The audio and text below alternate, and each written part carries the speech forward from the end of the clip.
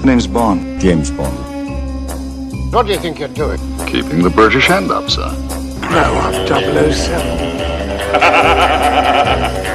This never happened to the other fellow. I'm the money. Every penny of it. So you put your money where your mouth is. Well, that's quite a nice little nothing you're almost wearing. I approve. I'll do anything for a woman with a knife. And then he's small but a motherfucker! Kill Bond, now! To the right! To the right! To the right! Shocking. Positively shocking. You get your clothes on, I'll buy you an ice cream. Hello and welcome back to Double Oz 7 for episode number 30. It's just a number. We're here to talk about a number of Pierce Brosnan films, which basically means Ben's going to orgasm by the end of this episode. And based on Die Another Day, I might as well. You heard that. He'll do a money penny.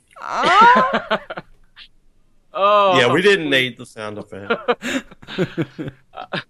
But we are here to talk about the entire Pierce Brosnan era, the 90s to the 2002s, as we're calling it. The end of an era, literally the end of an era, because this is also kind of recapping, well, we're not going to recap the whole thing again, but this was the end of the original continuity of James Bond, because Madonna killed the franchise, as we said, and Halle Berry buried it. And everyone in the franchise gay. Yeah. But we're going to be here for an hour and a half discussing 4 movies that we've already talked about. So I am Colin, and dun dun dun dun dun. That's my cut on 007 sings the hits of the Pierce Brosnan era. I believe I go next. And, this is how it works. My name is Noah, and the 2002s were my favourite decade in history. My name is Ben, and I'm glad we've lived to podcast another day. We almost didn't after the last one.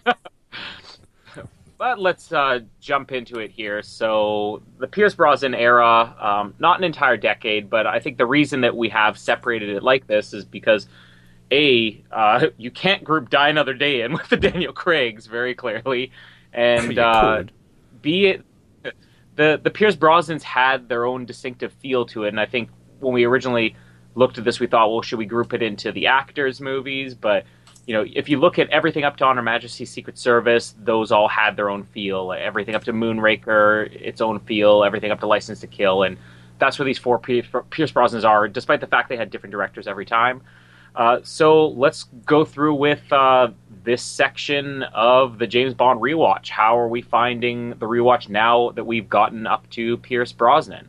For me, I mean, I was always a huge Pierce Brosnan fan, and a defender of Pierce Brosnan, I guess, as you are, Ben.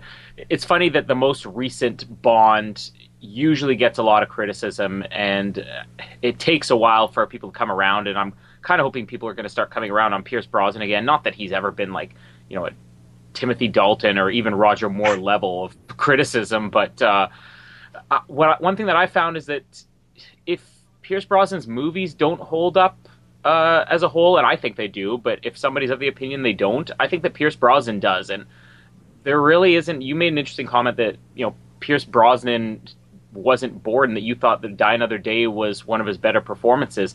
I don't think it was one of his better performances. I think it was his weakest, but I think if you hold even Die Another Day as far as Pierce's performance up compared to, you know, anything that Sean Connery did in his second half of the franchise, or even a couple of the Roger Moores, I think that, you know, Pierce Brosnan's probably the Bond that played it with the most enthusiasm and gave it his all no matter what, was unaffected by all the dumb things going on around him. And I think that's the one thing that holds this decade together is definitely Pierce Brosnan. Yeah, I was excited to get to the films. I can't say they were my favourite ones to recap. GoldenEye, we had so much to talk about, and we almost need to do GoldenEye Part 2. But I feel like sometimes, like, even Tomorrow Never Dies, we enjoyed it, but there wasn't enough thrilling discussions in that, and then Die Another Day is just a whole other factor. But I still like the era, and I enjoyed it. I do think the films get worse and worse each time, each film that goes on, GoldenEye being the worst, best, Die Another Day being the worst. But it's still another chapter, and I almost feel like that was a separate one from the first 15 films as well, or first 16, but still enjoyable, but at the same time very much ready to move on to the Daniel Craig ones, which will be interesting to talk about, and I'm sure we'll discuss that a bit later on. But I do think Brosnan holds up. I don't think a lot of the stuff in his films do. It's interesting because this is the period I was looking forward to getting to the most. And it's, the most enjoyable I've had because I just love these films so much still to this day. And it's funny kind of hearing sort of, not just through you guys, but sort of even reading some of the comments that Brosnan gets a lot of criticism because I think Noah, you might have mentioned it in one of the episodes saying that to you, he still is Bond. Like, because I mean, for all of us, he really was the Bond at the time when we were getting into the films, and yeah, to me still he feels like he is Bond to me, and he possibly will always be Bond in my eyes. And I mentioned in an episode that I remember when these films were airing in cinemas, I should say, that a lot of the time he was widely praised, and I cannot remember hearing much criticism of Pierce when his films were coming out. Even Die Another Day, I don't even remember too much from the criticism back then.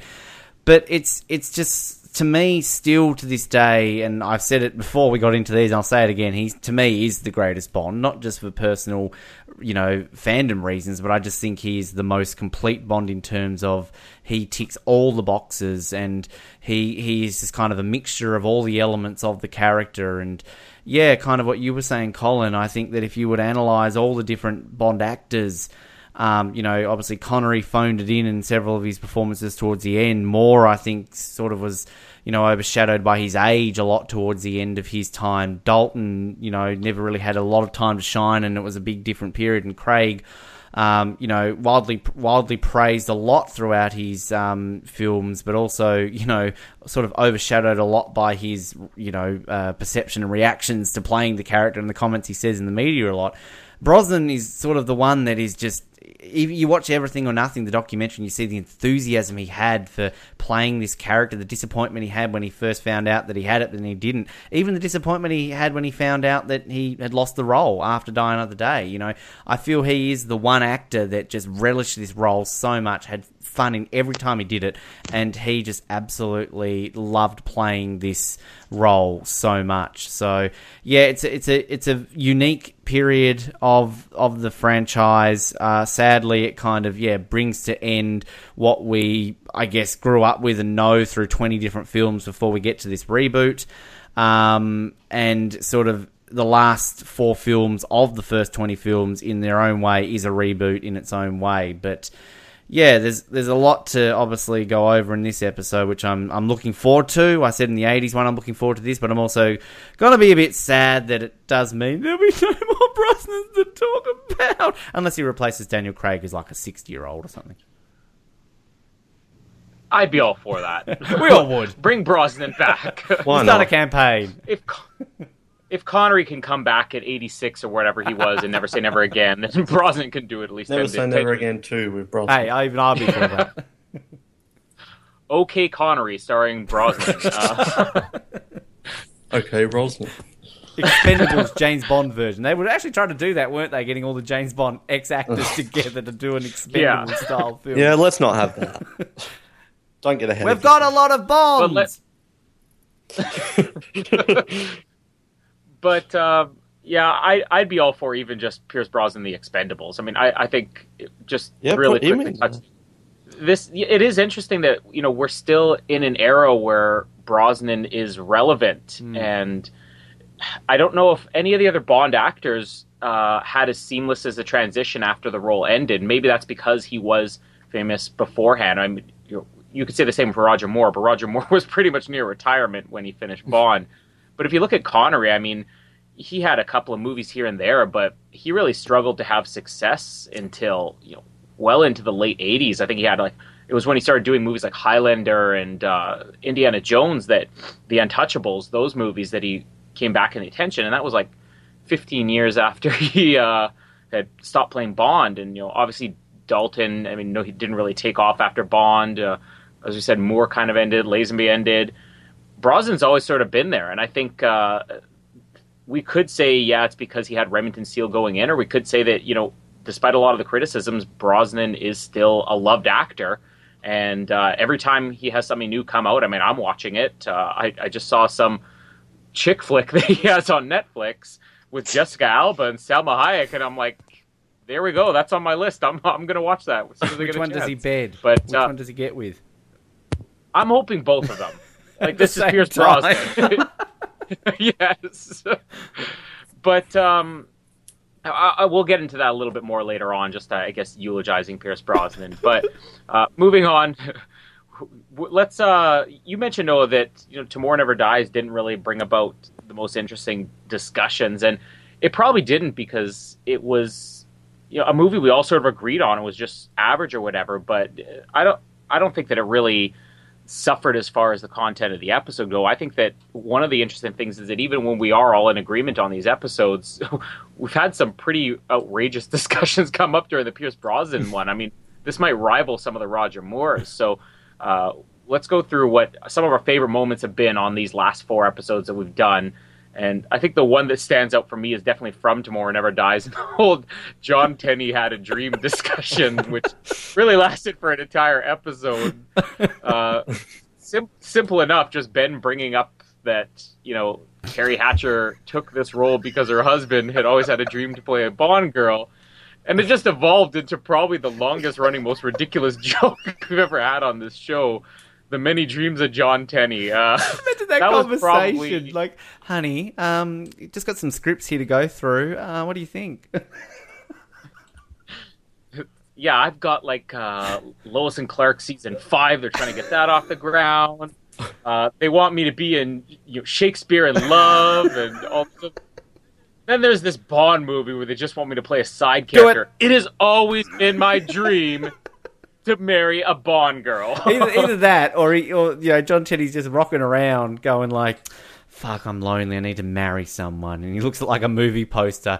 Terry Hatcher, Michelle Yeoh. Oh, Terry's hot. I'll go marry her. Can you just imagine if it had come down to it wasn't necessarily his dream. Let's say this isn't something she could make public, but it's like, it wasn't really his dream to marry a Bond girl. It was his dream to marry a woman that Pierce Brosnan had performed Necro on. This is the closest I'll ever get to Pierce Brosnan. Yes. John Tenney's real dream, like mine and Ben's, was Pierce Brosnan. But, I don't know about you guys. I mean, I think that, we probably had some outrageous stuff in each episode, but that would be my favorite, at least from the last 4. John Tenney Had a Dream was pretty funny and pretty a dick move, really. Poor Terry. I'm just trying to think. Maybe a bit inappropriate, but Ben and his week with Judi Dench, that was kind of funny. But I don't know. I don't think you need a week for Judi Dench. I think she's fine. She is fine. Yeah. I think as a whole, the GoldenEye episode was one of our better ones because there was just so much to discuss. Somehow Die Another Day ended up being longer, but there was so much more to discuss. And then when I was reflecting on the Die Another Day one, that was kind of funny because I feel like we talked so much about that song, but Ben didn't really explain why he liked it so much, and I feel like we didn't explain why we hate it so much. I just felt while like we're on that topic, shall we get back into it? No. It was just all this discussion, but then, I don't know if we even got to the bottom of it. The Die Another Day one, I don't know if that's a low light or a highlight, but definitely an interesting episode, to say the least. It's our longest one so far, which is crazy. I like John Tenney Had a Dream and Snuff Stamper. So maybe Tomorrow Never Dies wasn't too bad. But yeah, these episodes have probably been crazier than the Moore ones. And I guess the Brosnans, they are a bit more serious, but they do have a lot of whack in them as well. So not completely unsurprising. Just a random thing quickly. It's funny, Colin, you mentioning about, John Tenney's dream was just to get close to Pierce Brosnan. I was actually reading some trivia bits about the Brosnan films, and I had to laugh at Pierce Brosnan said in an interview he was in a pub in Ireland and a man came up to him, shook his hand and said, like, can I shake your hand? He's like, absolutely. And the man turned around to Pierce Brosnan and said, that is the closest I'll ever get to Halle Berry's ass because your hand has touched it. So I just thought that was funny. It's just a random thing. I've just recently gone back and listened to the GoldenEye one, and I think it's one of our most complete episodes, even though we rushed through it. And that was the longest episode at the time. I mean, I think cracked the 3.5 hour mark on License to Kill, and we cracked like the 3 hour 40 mark for GoldenEye. I think we've cracked the 3 hour 50 mark for Die Another Day. So, but like the difference between GoldenEye and Die Another Day is that we didn't really miss anything in GoldenEye. We pretty much covered it comprehensively. We just skipped over so many things because I think it took us like a good 40 minutes before we even really got into the talking about the main bits of the film because we were just so excited to go over so many things. And I just think it was a very good episode, and not trying to toot our own horns. Apparently I am doing it again, Ben. But it was just a well-rounded episode. Tomorrow Never Dies, yeah, absolutely. John Tenney, can't go past that. And the snuff porn, that was funny. Neither of you really mentioned anything to do with World Is Enough. I enjoyed that episode. I think the Denise Richards stuff was just fun. And there was still good moments there. And I enjoyed that one because I kind of went into that, when we went into these episodes, knowing that I absolutely loved the fuck out of that film, and I was glad that I kind of had Colin on side for that one. I didn't realise how much he actually liked that coming in. And, I mean, the build-up for Die Another Day was just so much. We finally got to it, and I think the funniest thing about that episode, and there's been a lot of shift in terms of our recording times for these episodes. We've kind of, for the most part, done these for Noah and I late at night and Colin early in the morning. So by the time we're finishing most of these episodes, it's like 2, 3 o'clock in the morning for Noah and I. And the Die Another Day one, just the fact that, Noah despises the film, and then we're getting to the end, and you can just tell with Noah's he's skipping ahead to things we're not even talking about. He's just like, I don't give a fuck, like, whatever, it's Die Another Day. And just the little silly debates and arguments that we kind of had through that one, because I enjoyed that aspect of it, and I actually look forward to listening back to it. Funny thing is, when you're mentioning about the song, is that I said before I started talking about it, I'm going to be talking about it for the next 5 minutes. And you're like, 5 minutes, really? I think I timed it. I actually did talk about it for pretty much 5 minutes. So I'm a man of my word. But I'm gonna put out there the wig conversation, because in re-listening to that in the coming last couple of days, it was a complete throwaway comment by me, but the funniest bit is Noah's reaction, because Noah's the one losing his shit. Noah just can't hold it together, and then he's like, just going, put a wig on it, she'll be right, and I'm just like losing it from there. And just a random little moment that I was talking to Noah about earlier this evening, which I think is a underrated Colin moment. I enjoyed the episode. We're talking about the Hall of Fame in GoldenEye, and Colin, you put up the Xenia Onatopp spa scene,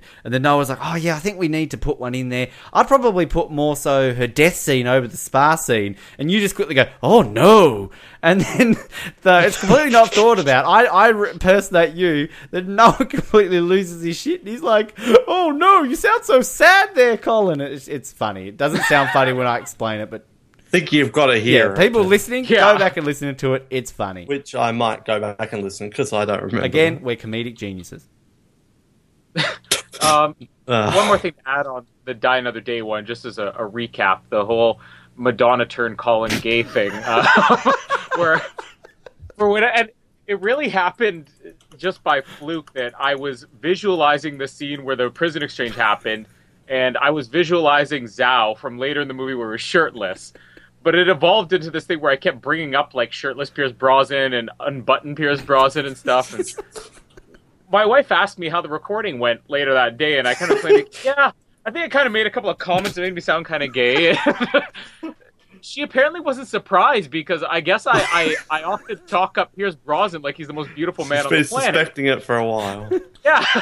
She's always she's under the impression I have a man crush on Pierce Brosnan already, so this didn't break up my marriage; it just solidified some, I guess, concerns she already had. You know what's funny is I've just got this weird image of like you two going to like Comic-Con or something like that, and they've got a James Bond round table, special guest appearances, Pierce Brosnan and Daniel Craig, and you both walk into a room. There's Pierce Brosnan on one side, Daniel Craig on the other. You just both, honey, it's been a good couple of years, love you, and then you just run off each to the respective actors.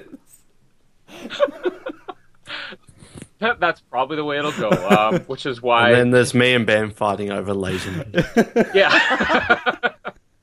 And the loser gets Roger Moore. No, don't. Oh, I would have Roger Moore. And Sean Connery's just fighting with his family in the background. Yes. That's much from me. You're not my brother. So this next part, we kind of preview, what we're expecting going into the decade before we do every decade episode. And not that we ever remember what our predictions were or anything, but I guess we all have some expectations going in, what the Brosnans were going to be about, what we were going to get out of them. But what were some of the things that we came in maybe expecting that we were going to dislike, expecting we were going to defend, not defend, that maybe we were turned around on a little bit? So what things changed this time around?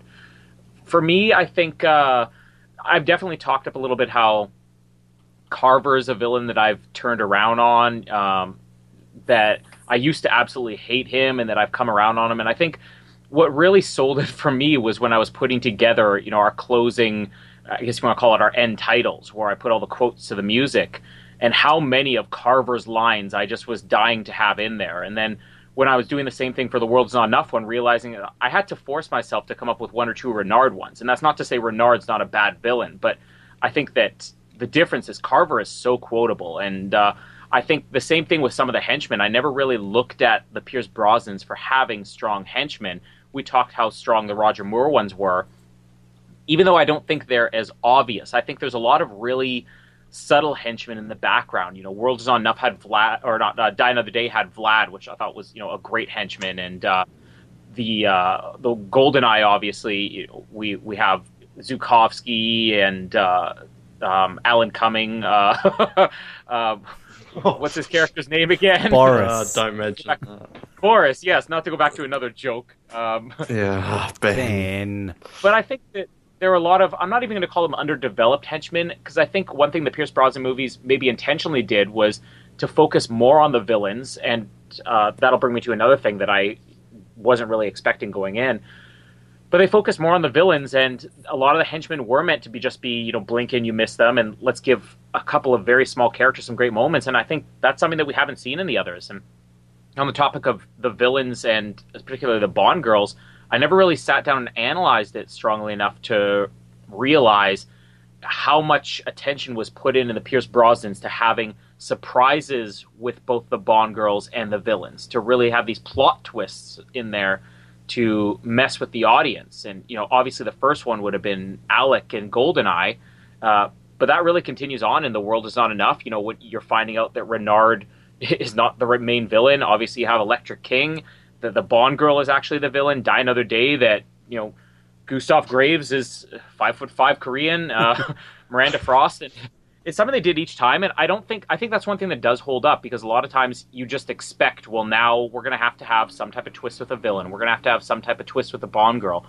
And I don't think it really ever became obvious with the Pierce Brosnans, and I think that's something that is very unique to his films that even I didn't really think about before that strongly. One thing, maybe this sounds crazy, but I honestly thought I would defend Die Another Day a bit more. And I didn't expect it to be my lowest film. I honestly didn't. Because I probably do rewatch it more than some of the other ones because it is crazy. But this most recent rewatch was a tough one to get through. But yeah, so that was a bit of a shock that I couldn't defend it as much as I thought. And that, I think, is probably going to come down to not taking notes and being really careful at watching it, because a lot of these films aren't meant for note-taking and 4-hour discussions on, and that really is one that didn't help Die Another Day. That's one that helped something like a GoldenEye, but not Die Another Day. I think I maybe grew a more appreciation for some of his title songs, not Die Another Day, because I've never been a huge Brosnan title song fan. I'm still not, but World Is Not Enough is definitely growing on me as a title song. And the sequences, I'm just not impressed with the sequences for the Brosnan era, even though they were trying new stuff. I guess just more appreciation for things like Stamper. I never really viewed as too great of a henchman, but he was really good. And I don't rewatch these ones as much as the Roger Moore or Sean Connery ones, so a lot of it was not new to me, but new appreciation for it. I'm not sure if I even expected Goldeneye to be second, but there was just so much to talk about. Jack Wade are kind of coming around on a bit as well. I've never been a huge fan of him either. So I would say, even though it hasn't been my favourite era to talk about, it's probably the one where I had different opinions forming and probably the most shifts I've ever had out of any of the eras. Like, there was so much different opinions this time on the Brosnans, while the Connerys, most of my opinions from the last 10 years have stuck on those films. So, so I guess it's just a shifting and taking more note of things. And I guess the other thing is, now when you're watching 2015, you see a lot of this era is starting to look dated, when a few years ago it didn't look so dated, and you can't really help that a lot. Like, that's just the nature of film. But I think we said Tomorrow Never Dies doesn't really look too dated, so I guess you can help it in some ways, no kite surfing. But yeah, as the years go on, the Brosnans look more and more dated, but still enjoyable. I think too with you, Noah, you had your rankings, you had your number 2 and your dead last in terms of your spread of your films. Anyway, wait, what was that? So you had the sort of what you were saying. Goldeneye was both extremes. Yeah, both extremes. Like, you had Goldeneye as your number 2 film of all time at this point, anyway, and Die Another Day is your last. So yeah, yeah, and Tomorrow Never Dies in the middle. I think that one that stands out for me is the appreciation of someone like Natalia, because as I said in the Goldeneye episode, I really used to despise her. And every single time I watch it, I like her even more, and sort of talking about her more, and then kind of, the discussion of her being a Bond equal is kind of something that I'd never really, thought about too much. Maybe it just comes to her being the number 1 in eHarmony, I don't know. But it just kind of really established her more so as somebody that I admire a lot more for her character. Goldeneye, I think the real thing for me is that I was so close to keeping that as my number 1. Like, as I said in the Goldeneye episode, I went into these rewatch, ultimately knowing what my number 1 would be. And at the end of that Goldeneye episode, I honestly thought, I was like, wow, I think I might have this ahead of The World Is Not Enough. I honestly think this might have pipped it now on this rewatch. And sort of discussing it, for nearly 4 hours. And I very nearly kept it there. Very, very nearly did. But ultimately, it's still number 2. So, in terms of kind of the other things, yeah, I think, Noah, you said with Stamper, absolutely. I've always liked Stamper, but I think talking him up a little bit more was great. I was, really surprised in terms of Davidov, how much we paid attention to him. I still feel... Well, I think for the wrong reason. I still feel sorry for Davidov. # pray for Davidov. It's really sad. Dr. Kaufman, I'm glad we really talked him up. Like, he's always been one that I've loved, but I'm glad kind of that was sort of spread out there in terms of our love. I was surprised that we talked about Goldie's music career. And Die Another Day. Look, I think one actually is probably a strange thing to point. I don't know. Like, I've always liked Graves as a villain, but I think kind of in a rewatch, it's like just the nature of his a rewatch, man. Just the nature of his character, and I think sort of as Colin pointed out, just like his anger issues and all that sort of, just if you kind of look at it that way, he just makes him such a better villain. And like he's not the perfect villain. I thought I brought those point-ups to explain why he wasn't a good villain. It's done the opposite for me. This But like, man with a film he enjoys, he's going to find every single thing. I think Noah and I had a discussion about Elliot Carver and sort of like, I think, you asked me the question, like, would you rank him above Gustav Graves? And I mean, I've always been a Carver defender. I love Carver. But I kind of think now that Graves has kind of maybe just leaped ahead of him slightly. Like, they're neither of them are top 10 villain material. I'm not that dumb, but it's, I don't know. This is something about the appreciation of Graves that I've really had. And to both of you, middle finger up. Jinx is awesome. Get a life. I love my Jinx. I love my Halle Berry. And, just got to put that out there. Can we also better get that middle finger up to several million more people out there, because I think you're the first one I've heard defend. Well, you know what I say to that? Yo, mama. Well, another thing we should point out is, and when you're taking note of different directors and stuff like that, these 4 films feel very unique from one another, and a big part of that is the fact that there was a different director each time. But you watch GoldenEye and then watch Die Another Day back to back, and these films seem just so different to each other. Like, you could watch Live and Let Die, Man with the Golden Gun, and then watch A View to a Kill, and there's been a big change, but I still feel like it fits. And there's definitely recurring Brosnan elements, and there is, like we're talking about it right now, there is the Brosnan era. You can define the Brosnan era, but I just think these 4 films are really unique from one another as well.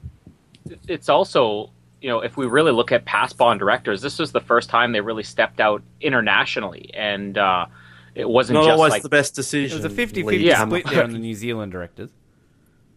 Yeah, but we have obviously Martin Campbell and Michael Apted who were British, but you have a Canadian director in there, Roger Spottiswoode for Tomorrow Never Dies. You have the Kiwi for Die Another Day. Martin Campbell was Kiwi as well. Yeah. Was he? There we go. Okay, there you go. Yeah, so, that's a 50-50. So really, we only have one Englishman directing a Bond film. That's a bloody shame, isn't it? It's very international, though. I mean, it's something that I never really. That's another thing I never really thought of going in. Is not only were they taking directors, they were for the first time really allowing directors from other countries. They weren't keeping it so exclusive, and I think it does help a little bit. I mean, I think the distinctive styles. I don't know if that comes down to the countries they're in. Roger Spottiswoode doesn't really direct this like it's a Canadian movie, partly because Canadian movies don't have $100 million budgets, but Martin Campbell definitely brought a lot of intensity and quirkiness to it that I don't know if that's a Kiwi thing. It would be interesting to see, because again, most of the other movies he's seen that I've seen have been the American ones, the Hollywood ones. What is the most successful Canadian movie of all time? Internationally or in Canada? Curling the film. Give us both. Okay, well, I think there's a movie called Porky's in the 80s that was like, it was like, I guess the start of the whole 80s raunchy comedies. Canadian? And yeah, it's a Canadian movie. Okay. I don't know if there's a full list or anything here. I mean, I could Google it, but there's a couple of Canadian movies that were really big here in Canada. A lot of French-Canadian movies. The French-Canadian ones can outgross like most Marvel movies here, which is crazy. Those French-Canadians. Yeah. Yeah. There's no Canada but if you include like Canada. Sorry. If you include like Canadian directors who have done movies that maybe are partly financed in Canada. I mean, I don't know if you know who David Cronenberg is. He made like Eastern Promises. What was the other one with Viggo Mortensen? He did History of Violence. So there's certain movies like that I guess could be included in there too. Okay. I just ran a question, because it's kind of like when you talk about Canadian TV shows. I'm like, I know they exist and I can name some, but it's, often gets confused with the place below you. But anyway, we won't go there. So we've clarified. Although, if there is if anybody's familiar, I haven't even ever watched the show, but there's a franchise called Trailer Park Boys here in Canada that they've done tons of movies too. And, I love it. That's my new podcast I've got coming out soon, actually. So. It's funny though, because you'll probably meet more Americans for whatever reason that love that than Canadians. But anyways, I can now see that we're done doing Canadian film ahas. Let's go into, I guess, there's certain elements that are distinctive to every era. And I kind of brought up the two that I think both were introduced and stayed with this decade. So that's, I guess, the next thing we'll cover is what things were brought in just for Pierce Brosnan films, and then what things kind of ended with the Pierce Brosnan films. Whether they were brought in or not, what things is this the end of? And I think it's going to be very easy for the second half of that. But as I mentioned, I hadn't even really noticed before how defined this era was with the plot twists with Bond girls and villains and really trying to surprise the audience. And I think that's something they don't deserve enough credit for, because it's pulled off successfully, with the exception of maybe, a little bit too ridiculous with Gustav Graves. It's pulled off successfully every single time. I mean, people will always talk about how great it is that, Alec, a 00 agent, comes back halfway through the film, and Elektra King. I mean, I would love to hear anybody try to criticize Elektra King's place in the Bond series, Noah. But I don't even know if Noah had anything bad to say about Elektra. Yeah. Thank you, Noah. Not on Denise Richards. Yeah, well, that's the element I think that was introduced that has stuck with a little bit. It's not something so distinctive where, obviously, if you look at Vesper in the next one, that's what Ian Fleming intended, going in, was for there to be a plot twist with her character. And if you look at even Skyfall, you find out that this guy was a 00 agent, and there's some cool plot twist there. But that's something that really we hadn't seen that much of before, and they've kept much more subtly in the Daniel Craigs, but it is still there. And then, as you said, Noah, I think also the fact that there's different directors every single time, we just covered that. That's something that they started with the Pierce Brosnan films. And, we obviously had Sam Mendes doing 2 back-to-back, but otherwise they've stuck with that formula. Martin Campbell and Mark Forster, and then Sam Mendes, trying out different people every single time. As far as things that really stayed in the 90s, I mean, take your pick. It's the end of the original continuity. It's the end of, I guess you could say, Broccoli and Saltzman's era, what they created. And going forward after this, it really is, Michael G. Wilson and Barbara Broccoli's series, and they're creating something new. The gimmicks, the gadgets, the puns, all of those things kind of end here. They're brought back maybe as tributes, but this is the end of really the entire, what we've known of James Bond, which when we do get to Casino Royale, I think we all probably had some strong reactions to that once we originally saw it. I think the biggest plot twist in Brosnan is Christmas Jones, because I think everyone was going, WTF is going on there. So forget Elektra. Christmas is just the biggest plot twist in the history of plot. One thing that's and twists. One thing that stayed with plot twist that stayed with this era was, or introduced, short-haired women between Moneypenny and M. This was the era of short-haired women, and it definitely stuck around, with M and the Craigs with short hair too. Yeah, and Craig for that. And Ray Farman. Put a wig on Craig, darling. Yeah, so that's one. But in all seriousness, I joke, but the female characters, just in general, it fails with people like Jinx, but they were making an effort to make more believable and stronger female characters, and that doesn't mean that they have to be equals. Like Moneypenny is not an equal, but they made a more assertive Moneypenny, which they blew that all out the window come Die Another Day, and just destroyed the entire thing that they've set up.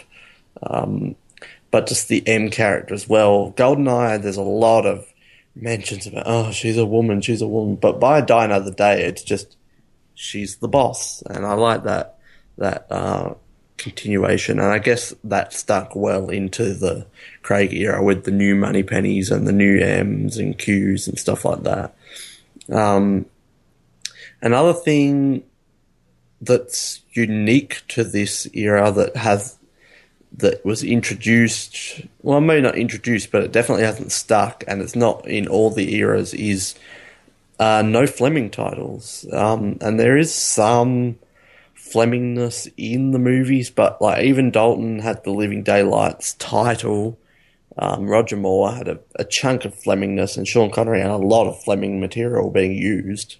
Brosnan does use some Fleming material, but it's hands down the furthest away from the Fleming novels we'll ever get.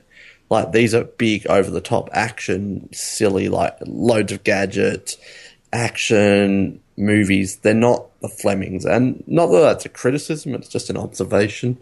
And they never use a Fleming title, although GoldenEye is obviously his estate, and The World Is Not Enough is Bond's family motto. So there's still definitely some Bond in there, but for the most part, this is all unique stuff going on here.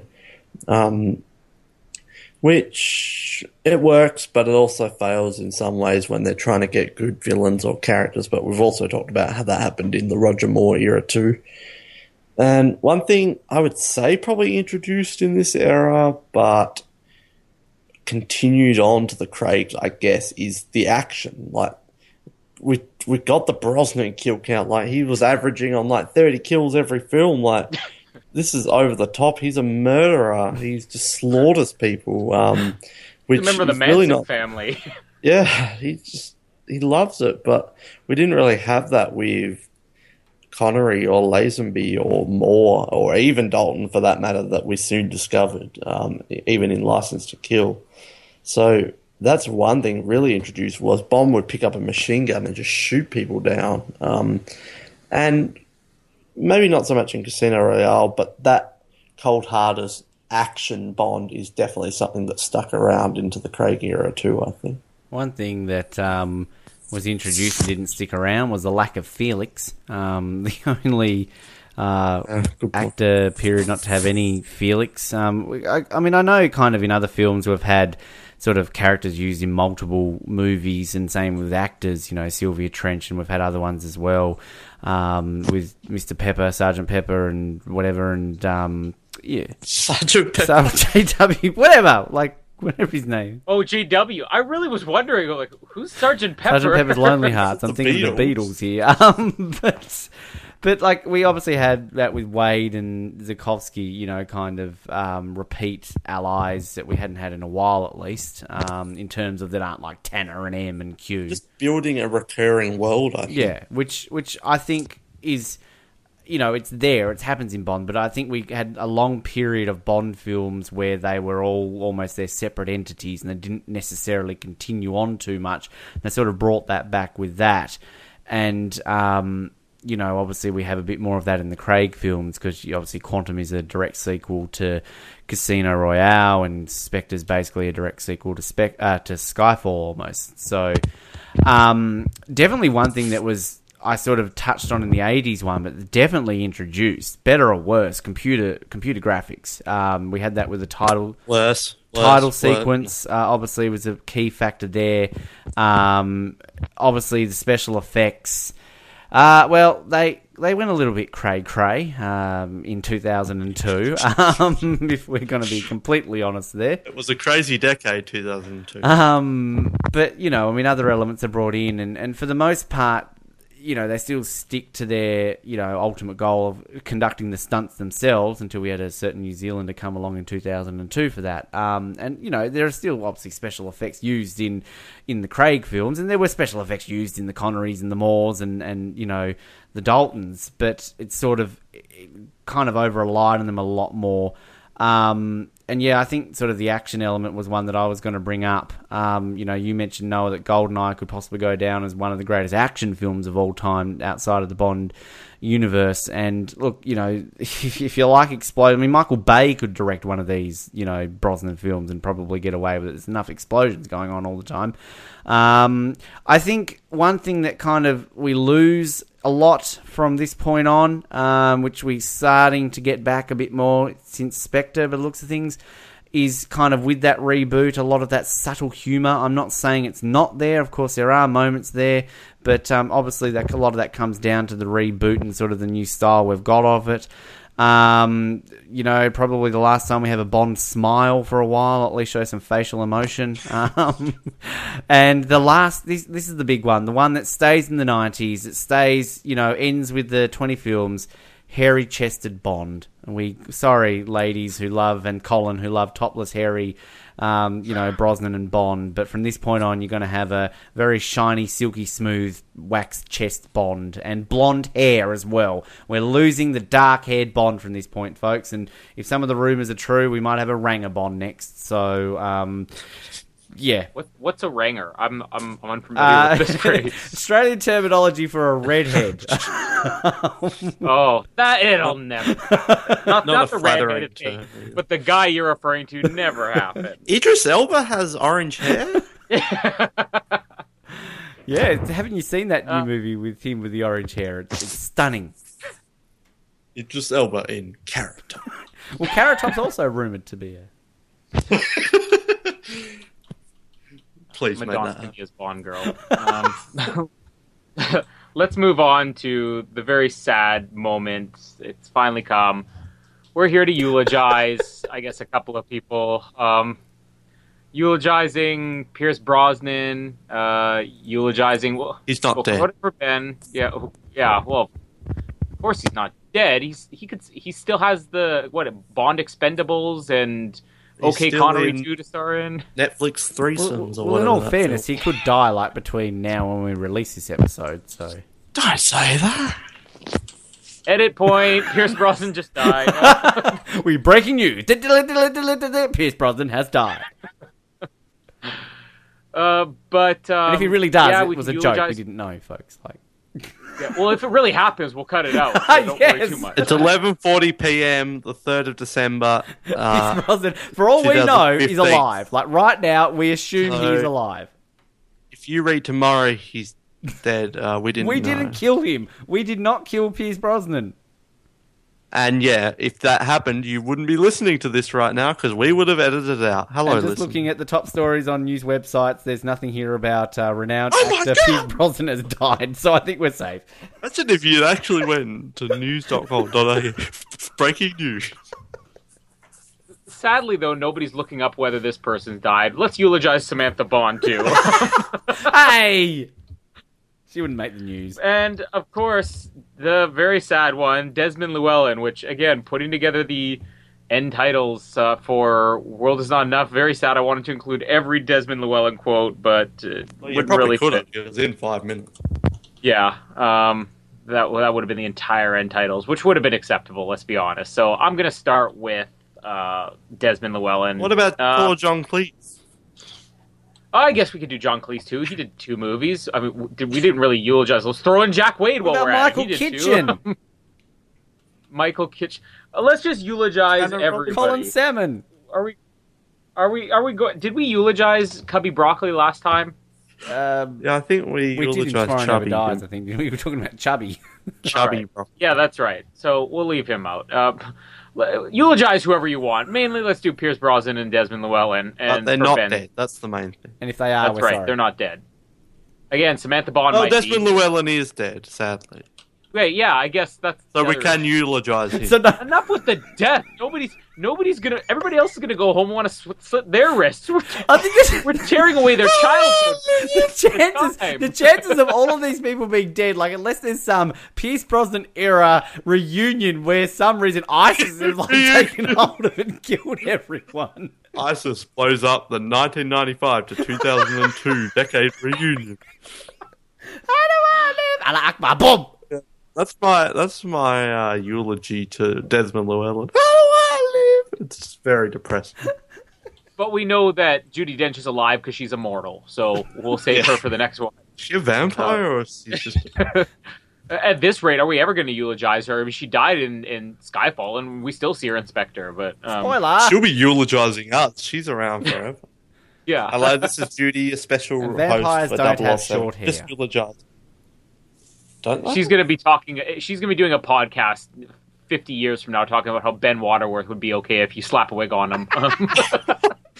I think vampires do have short hair. Dracula had short, slicked black hair. Oh, no. Had long hair in an interview with a vampire, so did Brad Pitt. Name one short-haired woman vampire. Name one woman vampire. What's the name from True Blood?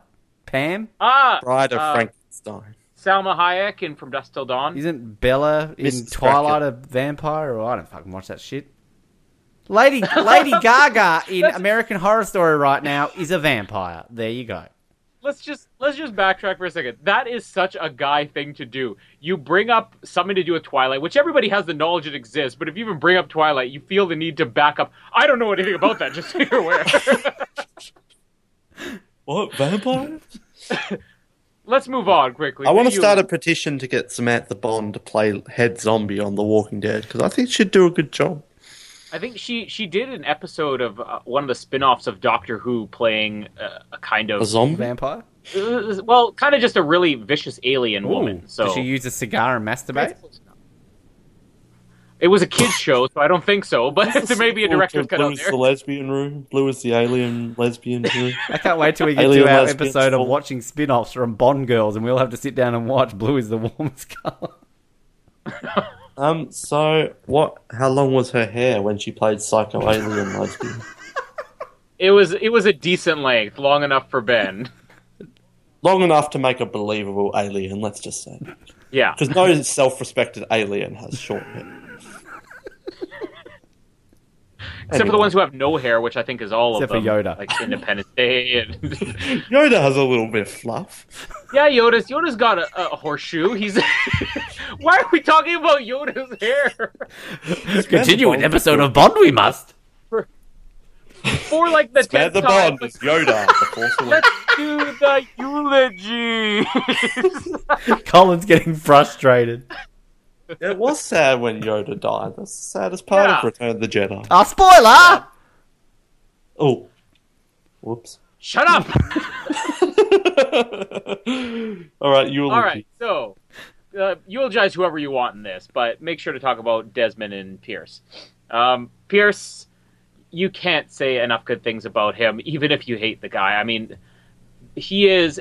I've heard it said before, whoever was the Bond that you grew up with was the one you'll be attached to, and that's definitely true with Pierce Brosnan. I mean, I have Die Another Day ranked pretty much at the bottom of my rankings. Tomorrow Never Dies I was indifferent on.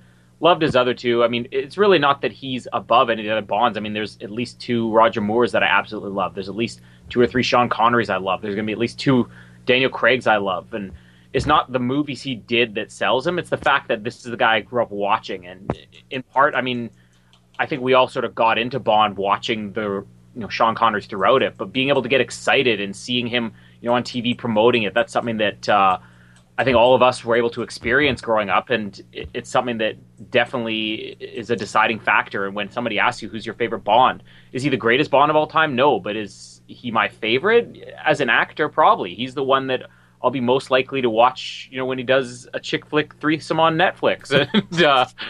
And he's the one that if I'm looking through the TV shows and I see he's on a talk show, I'm going to watch Pierce Brosnan no matter what. And something's clicking in the background. He's there. not like playing Minesweeper or something, right? It was on like an exercise bike or something. He's getting in Pierce shape. Can we just say that I think I've cracked the code on Lee Tamahori. Do you think he got the idea from watching Mrs. Doubtfire? And hey, I can do that. What? What? No. Throw fruit at Pierce Brosnan's head? Give him Well, pepper? Are we forgetting the fact that Lee Tamahori dressed up as a woman and gave a cop a blowjob? Oh, right. Okay, yes. What does this have to do with Pierce Brosnan, though? It's got to do with Wasn't he in that film? What are you clicking and talk? Why are you clicking feverishly and talking about blowjobs? What blowjob cross-dressing movie was Pierce in? Mamma Mia! I'm so confused. This is more moving confusing on. than Yoda. What? Yoda gave a blowjob to me?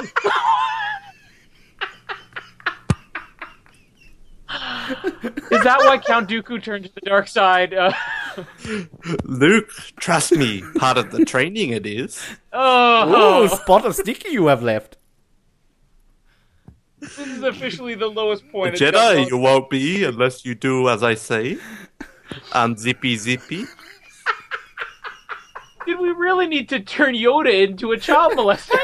Hang on. Why is it not no a one child. saying He's this a and not flea me? Yoda's 900 years old. Luke is, 19? I guess there is a bit of an age gap. I don't know what else I have to say. I don't know what else I have to say on Pierce.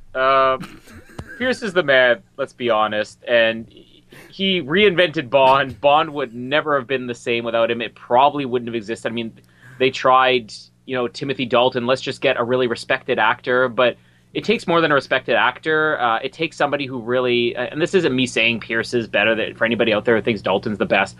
It takes somebody who really understands the whole character, because any actor is going to take a while to get used to it. Roger Moore took a while to get used to it, and Roger Moore was the most experienced anybody going in. The fact that Pierce had played this kind of cocky character like Bond before with Remington Steele is one of the reasons that GoldenEye took off, because would anybody have followed Bond again, 6 years later, if you didn't have the right actor in there? And I think Pierce Brosnan is the thing that sells this franchise to the general public. It's not Martin Campbell. It's not, we're relaunching Bond. It's definitely not Sean Bean or Famke Janssen. Pierce Brosnan was a selling point, and even the fact that he was in there before and he came back, I mean, he's the reason that we have James Bond today, and I don't think he could ever be forgotten for that. Desmond Llewellyn, I mean, nobody has done as many Bond movies as he has. Nobody has spent as long in a role as he has. And if he were still alive today, he'd still be playing Q. There's no doubt about it. And nobody will ever top this. I mean, this isn't even a thing with Money Pennies where it's like, yeah, Lois Maxwell is Money Penny, but Naomi Harris can get close, and Barry Manilow can get close. But with Desmond Llewellyn, there will never be anybody who touches this. Even Sean Connery doesn't hold that type of place with a character. As far as Samantha Bond, most recent news story, I ended up in the hospital thanks to a centipede. I don't know what that story is, but it's from Maclean's magazine, Canadian Connection. And let's eulogize it by saying a centipede almost killed Samantha Bond. She thought it was a cigar. Oh, no. Well, that almost did. Let's start with Alien Queen herself, Samantha. Not my favourite. Nothing to do with the length of her hair. I just don't like the direction they took the Moneypenny in. And just frankly, the actor kind of annoys me. I don't know if I've ever seen her in anything else, but in these films, she just kind of annoys me. Like, the Barry Manilow Moneypenny is pretty terrible, but she's not annoying. She's just there. That being said, she had some decent scenes with Brosnan. Like, GoldenEye was pretty good, and Tomorrow Never Dies wasn't too bad. But I would probably rank her last on the Moneypennies, or equal with Barry Manilow. But Naomi Harris is definitely a better Moneypenny than Samantha Bond. I just don't like what they did with the character, especially in Die Another Day. Still awkward to think of that scene. Who else? Desmond Llewellyn. What can you really say? We've talked about him so much. One thing, I'm just kind of upset he never got to be in the 40th anniversary 20th film. That would have been cool to have a cameo. Dead. But obviously that would not happen. They could have made it work. Stuffed him or something. Yeah, let's not go there. I think he had run his course, but you're right. No one will ever replace him. He's just fantastic. And yeah, there may be some classic Qs but in the future, but he's always going to be Q. John Cleese, I don't think he would have worked in the Daniel Craigs, but I'm also kind of upset he didn't get to stick around for a bit longer, because he definitely had more than one film in him as Q. Like, obviously he's in 2, but that first one was just horrible. He doesn't count in that. But he did a really good job in Die Another Day, and it's a little bit of a Desmond Llewellyn imitation, but he made it the role his own. And now I'm thinking, well, if they toned the character down a little bit, would he have worked in Casino Royale? Maybe. Probably not, but it leaves me with a bit of a sour note that that's his final Bond film, and that they couldn't have done another Brosnan-Cleese. The Brosnan-Cleese Dench team just works really good. Brosnan, I don't want to spoil our ranking things, but he's not my favourite. But I think there's definitely something in you, in what you say, that you grow an attachment to the ones that you grow up with, the ones you're introduced to. And this was Brosnan for me. And for the longest time, Brosnan was James Bond. And to me, even though he's not my favourite, Brosnan still is James Bond. I still haven't, after 10 years, gotten used to the fact that Daniel Craig is the Bond, because to me, when I think of Bond, I think of Pierce Brosnan as the quintessential through the films that I watched when I was younger and through the GoldenEye video game.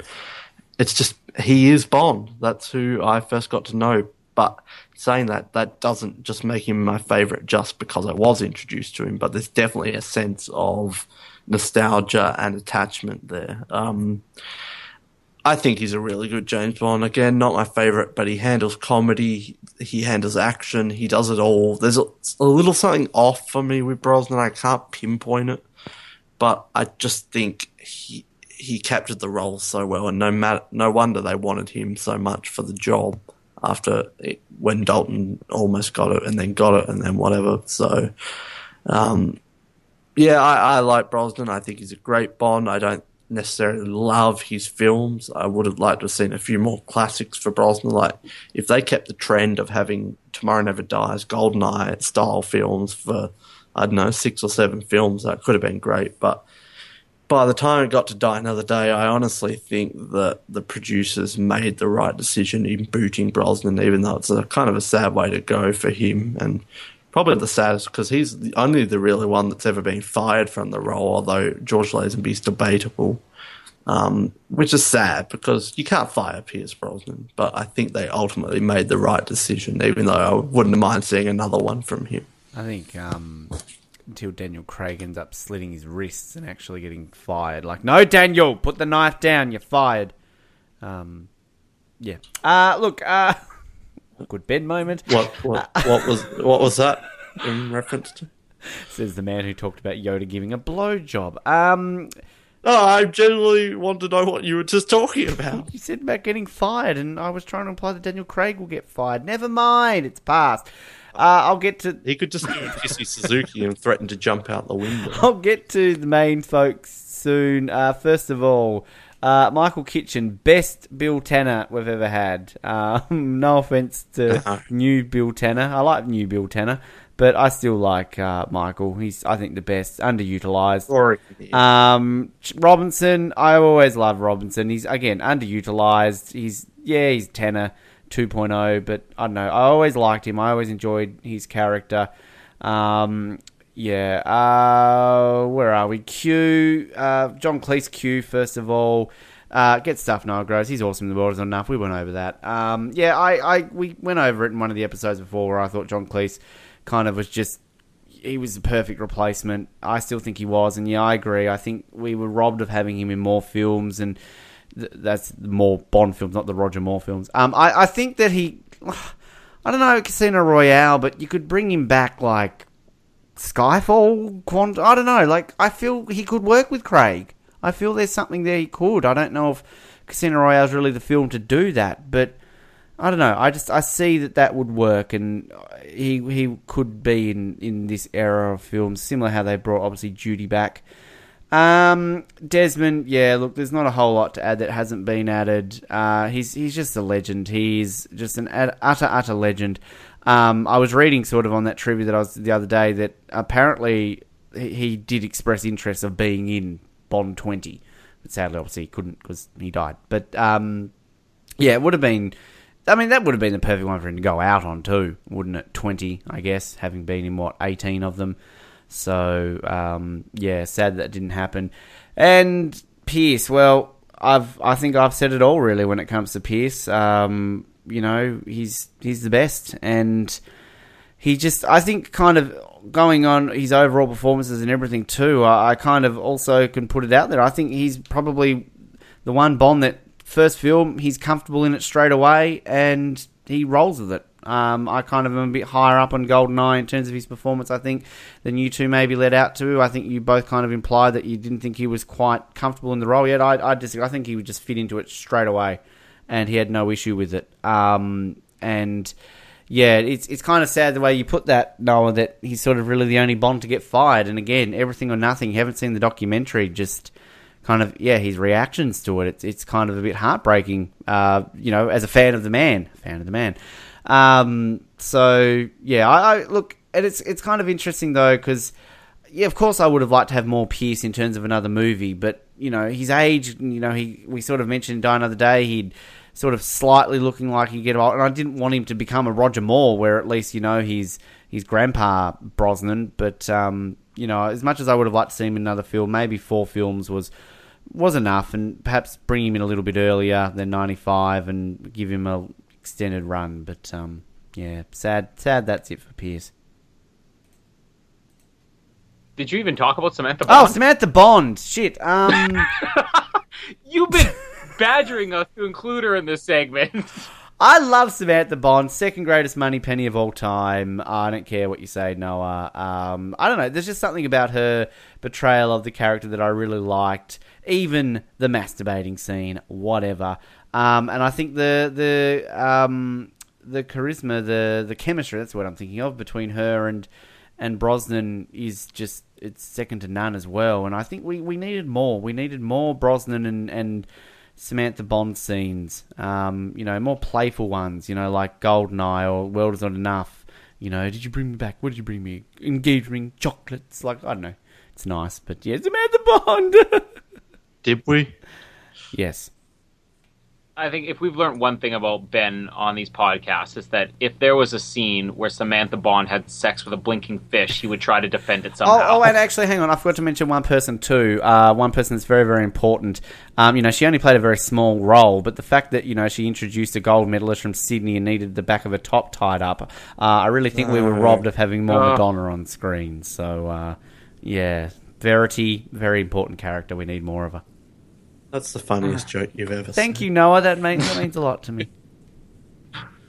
I guess the second half of our era episodes here is just covering what our favorites were for all of the staple elements of the Bond series. So let's start off, and Ben will be happy because the woman he just mentioned could maybe be included in this. The Bond girls, and I think Noah or Ben, one of you two, somebody other than me, was talking about how the Bond girls were definitely like amped up in these movies and given not necessarily complex characters, but unique characters and maybe a little bit more screen time and were more memorable overall.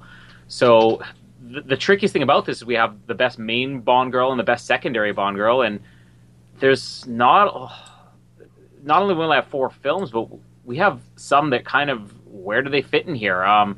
We could obviously say that Natalia is a main Bond girl. Wei Lin is a main Bond girl.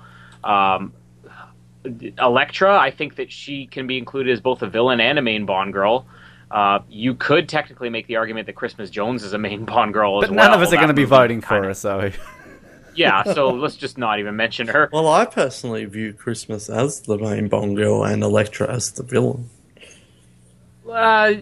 You could really look at it both ways, because, I mean, if you're looking at Bond girl... If a character has to basically end up with Bond in the end to be the main Bond girl, then what are we going to do with Quantum of Solace? So I think the one that has the most significance... Yeah. But, I mean, let's take your pick on that, but...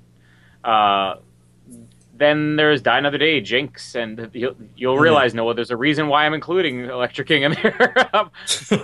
We're talking up how good the Bond girls are, but there's a lot of misses in these. And I think with the secondary ones, you include whoever you want. Obviously, I don't think we could really include Xenia, unfortunately. She's more of a henchman. I don't think she really does anything with Bond other than try to kill him. Leg raping. And then there's... Yeah. And then there's the other one, or not, the real other one, Paris Carver. Miranda Frost, can we count her as a secondary Bond girl, since she's an ally for most of it? And am I missing anybody? Like, this is the thing, we talked it up. Molly Warmflash? To come up. Yeah, Molly Warmflash, the therapist in the beginning of GoldenEye, I guess. The Danish, brushing up on a little Danish? Yeah, Mini Driver. Verity? Mini Driver. Verity? Mini Driver. Yeah. I want to play Verity I think you Pinball. covered it. This is going to be a very obvious one for me. Again, I said you could kind of debate it, but I'll include her in here because I think really Wei Lin's good in some areas, but not a very interesting character. Natalia is an interesting character, but not that interesting to watch on screen. Electra King takes us hands down if you're including her. There's nobody who can touch her. Jinx should never have been in this series. Christmas Jones is... I've said I think with a different actress, the character's not that hated. But even with a great actress, if you have Rosamund Pike playing Christmas Jones, it's a forgotten character. So it's Electra King's the only one I think that really can touch this category for me. So much for the order we established off there. But anyway, Again, Colin, read your pre-production Anyway. notes. for the main book, I love how we specifically. We called him out before the episode. No, Yeah. remember, Colin. What do we do? Oh, okay. Oh, yeah, I know what to do. I'm not going to say Electra only because I don't count her as I'm allowing it in other people's entrance, but You're allowing our opinion. I'll allow you to have that opinion. Referee grows. But I don't consider it. So ask me again in the villains. But let me talk this time. No, I'm kidding. Okay. I'm going to say I do like Wei Lin because she is a Bond equal, but she's not better than Bond. But I'm going to say Natalia. I really like her introduction, and I like how she's an equal, but really not in any way in the workforce or anything like that. But she's heavily involved in the plot, and I think she's a great character. No, nobody's talking about the secondary girls here? And secondary Bond girl, who are they? Peaceful Molly Fountains of Warmflash, Desire. Peaceful Fountains of Desire, Molly Warmflash, Tomorrow Never Dies. Who was it in Paris that? Carver. Oh, yeah. The other woman. Did GoldenEye have one outside of Xenia and Car Woman? Mini Driver. Mini Driver. She's not a secondary Bond girl. She's in one scene. Hey, we know that she was strangling the cat after that scene ended. Paris Carver, just by default. Randa Frost? I consider her more of a henchwoman. Yeah. Well, for the second half, I mean, the first half, she's definitely... Like, she's Bond's ally, and she's sleeping with him, so I So's include her. Electra. And she's my choice, because I forgot to give that. That's how messed up I am on our format here. Yeah, I'm going to put Electra in the villains too. Sorry, Colin. And Miranda... well, I don't dislike Miranda. I mean, she's hot, but I don't know. I would have put Natalia had you not voted for Natalia Noah. But, well, I've got to spread... I don't think you understand how this works. I don't give a flying blinking fish. It's not... We must answer every possible answer. Oh, he's taken Natalia. I can't answer that. Well, whatever. I'm putting Jinx up. Ben Jinx, aren't you terrible? Oh. I love the Jinx If I character. change my answer, will you change yours to Natalia? No. I love the Jinx character. I love Halle Berry. Her character fits the style of movie that Die Another Day is. If she was either From Russia with Love, of course she's not going to fit. But she fits in Die Another Day. So, yeah, go get a blowjob from Yoda. Secondary girl... I'm not going to put up Verity. I do love Verity. Come on. But no, it's got to be Terry. It's got to be Paris. Oh, you don't know how this works, Ben. But look, I just... No, I think you got it that time. I love Terry Hatcher, as I said in the episode, and Paris Carver. There's just something about the character that I like. She's in it for the perfect amount of time. As much as you joke she's in it for 3 seconds, she still had 2 more seconds in Monica Bellucci in Spectre. So, yeah, hashtag pray for Paris. I love you, Terry Hatcher Carver, and so did John Tenney. I said I forgot to talk about Miranda Frost. I talked about her a lot in the Die Another Day episode, and I think that's for a reason, because she is the best thing about that movie, and as far as I'm concerned. And I think, just to make an argument here, I like think the credits, actually.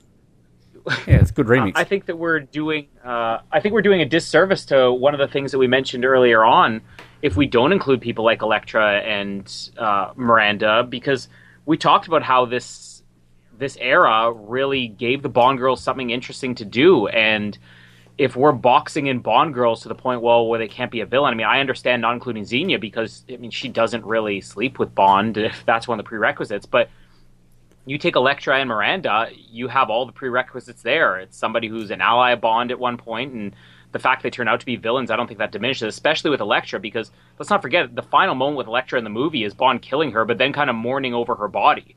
So, I mean, if she's not included, then when we get to Casino Royale, can we include Vesper? I would definitely put both of those up, and that's just my argument for those two. Good point, but I think we can also easily argue the same for villain as well. Yeah, let's box women back into that that category. You're the one who coined the phrase "boxing women." What? When did I coin that? As soon as I talk, Colin wants to box them. Oh my god! All right, let's move on. Best villain and the best henchman. So for the main villains, we've got Alec, or you could maybe make a case for Ourumov, but he's maybe more of a henchman. You've got Elliot Carver, you've got Elektra King or Renard. It's up to you. Are we going to say Renard's a Bond girl too now? He's not a girl. I think that's the first prerequisite. Well, how do you know? Have you seen between his legs? Is it ever? Do they ever call him him? Well, does he ever sleep with He's Bond? got no hair. Could be like Samantha Bond's sister. Slap a wig on him, Ben. He's good to go. And Gustav Graves for the main villains. And for the henchmen, we've got Ourumov maybe, and very confusing Decade, and Xenia. And then we've got Stamper and Hoffman, Boris. We've got Renard, Davidov, and then Miranda Frost and Zal. And because I'm a good boy, I'm not going to answer first. Oh, you're learning. Villain. I'm not the one who needs to learn. Villain. Oh, it's difficult. It's between Trevelyan and Elektra for me. Yeah. Gotta be Trevelyan. He's Sean Bean. I mean, come on. Like, yeah. But Elektra's nearly there. Henchman. Oh, this is actually harder than I thought it would be for henchman. I mean, Davidov's pretty awesome. But Stamper. No, what am I talking about? Xenia's going to take this one. I don't know why I'm laughing at that. She's ultimately the second greatest henchman / woman in the history of James Bond. So, she shits all over the competition, even though we've actually got some fairly good henchmen. This is probably something we didn't talk about too much, is that it's fairly, decent and sadistic bunch of these people. Special note to Davidov, because he needs some extra love. I think I did talk about it quite a bit because I grouped it into two of our categories earlier about how good the henchmen were. But yeah, I don't pay attention in pre-production. Ben doesn't pay attention during production. What's this? What are we doing? Let's talk about the villains. I definitely think that both Elektra and Renard can count for this. One's kind of the main villain for the first half. One's the main villain. I mean, it's as confusing as Koskov and whoever that other guy in Living Daylights was. Brad Whitaker, Jack Wade's father. But I think they're both included. And I always looked at it in the past that, I mean, my answer would have always been Alec. Probably mostly just because it is Sean Bean, and I love Sean Bean. But I always kind of made the argument that if you grouped Elektra and Renard together, they are the greatest villain of all time. But I don't think that, on this recent rewatch, I don't think that Elektra needs Renard. I think that Elektra is the most fascinating villain this series has had in so long. And I'm going to be really interested. I had a high opinion of her coming in, and just after recapping the movie, it's just getting higher and higher. I think I would easily put her above Alec just for one reason. I think that Alec, and this isn't a criticism of GoldenEye, there's so much going on in GoldenEye, you don't need a villain that strong. Whereas World Is Not Enough, there's maybe not that much going on, and you do need a villain that strong. But Alec kind of peaks when the reveal is done with his character. And that's not to say that he doesn't have good moments, but that's the most interesting thing. You find out, and from that point on, it's like, okay, well, now he's the villain. Whereas Elektra, every scene she has after the reveal of her being a villain, it just gets more and more interesting, and you find out more and more about her. The point where the last two scenes, it's really just, as I talked about in the episode, just showing how full of herself she is, and how, she thinks nobody can resist her, and, there's no way Bond would kill her. Like, she honestly is just so high on herself and believes herself to be so powerful. It's actually very fascinating to watch. So Elektra, I think, takes this hands down, and I never thought I could say anybody over Alec. For henchmen, yeah, I mean, I love Zhao. I definitely talked about him a lot coming in. I talked about him a lot during the episode. I wish I could talk about him more. I mean, I think that Zhao is just a fantastic henchman, and it was really a return to a Jaws-type character. But if we're being honest, nobody does take this over Xenia. And we said how we covered everything there was to talk about in GoldenEye, but we could have gone on forever. And Xenia is one of those characters. I mean, just when I was putting together the end titles again, just pulling all the quotes for her, it was just interesting to watch how strong Famke Janssen's performance was, and little things she did that I could talk about for an hour, like just the how annoyed she seems at Pierce when she finally does get bested. There's just so much going on with that character. Is so much fun. She's the easy choice, and this may be the first time that all three of us have agreed on something. I haven't answered yet.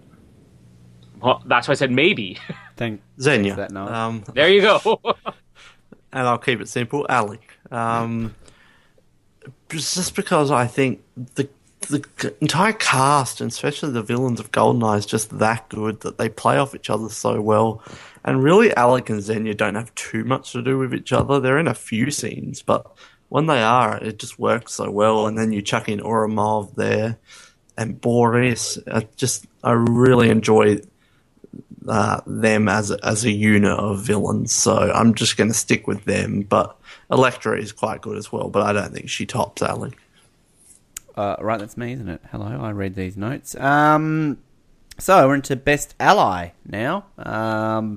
We had a few, I guess, if you look outside of the Tanners and the Moneypennies, etc., etc. Jack Wade was there. Do we count Mishkin as a ally? If you want, I don't think I'll make my answer. Right, sure. Robinson, of course. Sukovsky. What's his name? Tomorrow Never Dies. Grumpy old bastard man. The Admiral. He's sort of an ally. I guess you could count Robert King, even though he gets blown up. Then we've got Mr. Chang in Die Another Day. Michael Madsen. What was his name? Falco. Falco. Raoul. Verity. Verity is an ally. I think she's more just a character. But yeah, so they're kind of our allies. Not the strongest period for allies, perhaps with the exception of maybe 2.5 there. Yeah, I think this is one time where you almost want to break the rule and say, let's include an MI6 crew in there, because M would take this hands down, especially with how they wrote her character. But, I mean, it's interesting to go from kind of a villain or henchman or whatever you want to call them into an ally. Suzukovsky is the obvious choice for me here. Not just because, of that they use him twice, but even just in World Is Not Enough alone, I think that he stands up, and there's so many good moments that he has in that movie, and he improves a lot of scenes that otherwise would drag a little bit. The exposition near the end, when they are in Istanbul, he owns that stuff. The line where he comes in, I'm looking for a submarine, is big and black, and the driver's a good friend of mine. Yeah, Robbie Coltrane's fantastic, and I think these movies needed more characters like him, stronger allies, and maybe pull back a little bit on some of the other characters just to give us a strong ally, because Die Another Day, Raul, I mean, if he had Zukovsky like screen time in Die Another Day, I might be answering him. It's just there's not enough for him to do in that for him to really be up there. So Zukovsky's just such an obvious answer for this one. Yeah, speak of obvious answers, it's got to be Zukovsky. He's just a unique ally. Plus, the competition isn't strong for this one, but I like the ones like Draco and stuff like that where they're not quite good guys. Like Bond has to team up with kind of not baddies, but not the best of people, and that's what makes them interesting characters. And I like that you get to see a bit of growth where he's there in the original one. Now he's got a casino, and he kind of has this unique relationship with Bond that I really like. Who knows if they would have brought him back or if he really died at the end there, but it has to be Valentin. It's such a great ally.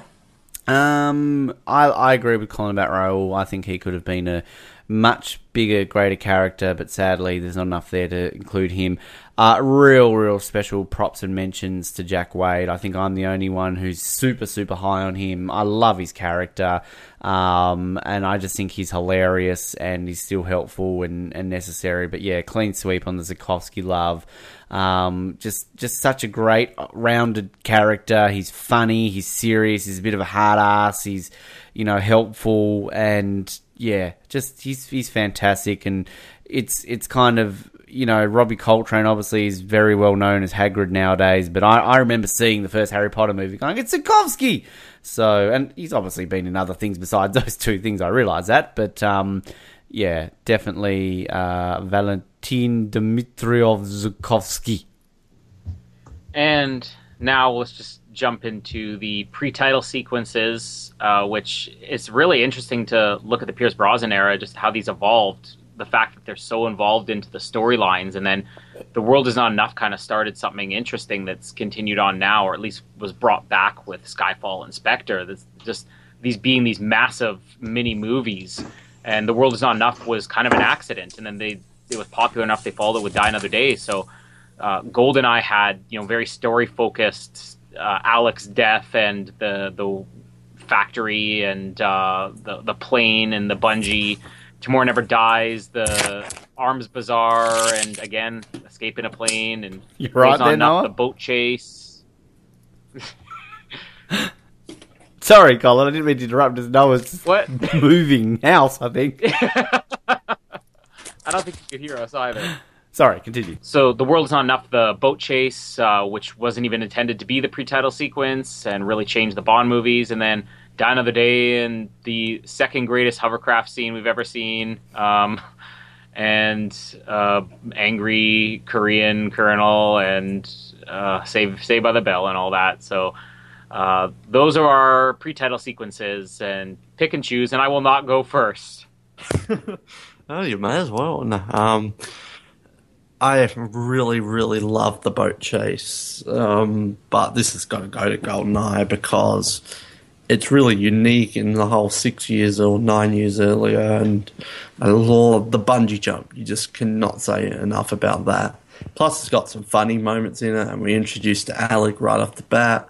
It's the first Brosnan scene ever, so it has to be GoldenEye for the pre-titles. But World Is Not Enough is up there for the boat chase. The Brosnan era is unique in that we have two films that feature the main villain sort of pre-titles, and we don't generally have that really a lot in a lot of films. So 50% of his films feature the guy he basically has to kill at the end. Die Another Day, obviously slightly different there, but still the same person.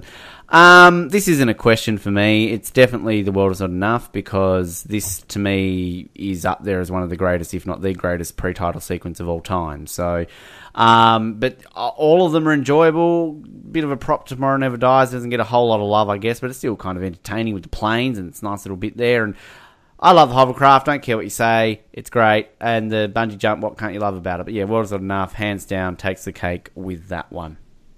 I'll just say I don't dislike the Die Another Day one. I just think it's flatter than it was 13 years ago. It's the unfortunate thing of the movie aging poorly.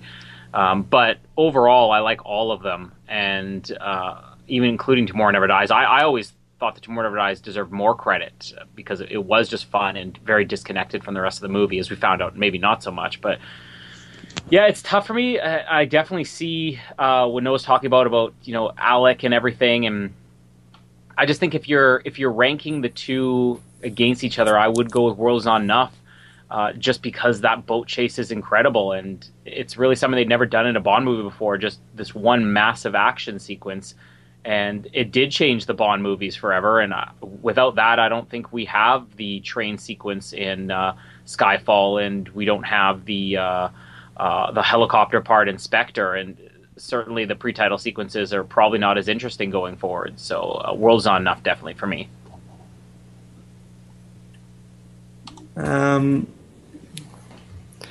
Yeah. Is it past Noah's bedtime again? No. All right, next up we have the main theme song, which they're obvious: GoldenEye, Tomorrow Never Dies, It Wasn't Enough, Die Another Day, which that won't be the answer. And also the title sequence, which may be the same, may be different. They speak for themselves. I fucking love all four of these songs, so this is probably the hardest one of these I'll ever have to do. Title sequence, yeah, I think it was a huge improvement. I like the style they went with them. We talked about computer graphics and everything before, and I enjoyed all of them. I think they all fit into the film very well, although I did kind of go down slightly on the World Is Not Enough credits. It's between GoldenEye and Die Another Day for me. I'm going to give it to Die Another Day just because I think it's a bit unique, just kind of with the scorpion tails and the women and the story and obviously the actual titles. I really did not like it when I first saw it, but it always grows on me. Song. Yeah, look, I said it in the episode that it was my favourite out of all the Bond themes, and I'll have to stick with it. Tomorrow Never Dies, it's still my favourite. I just love the song.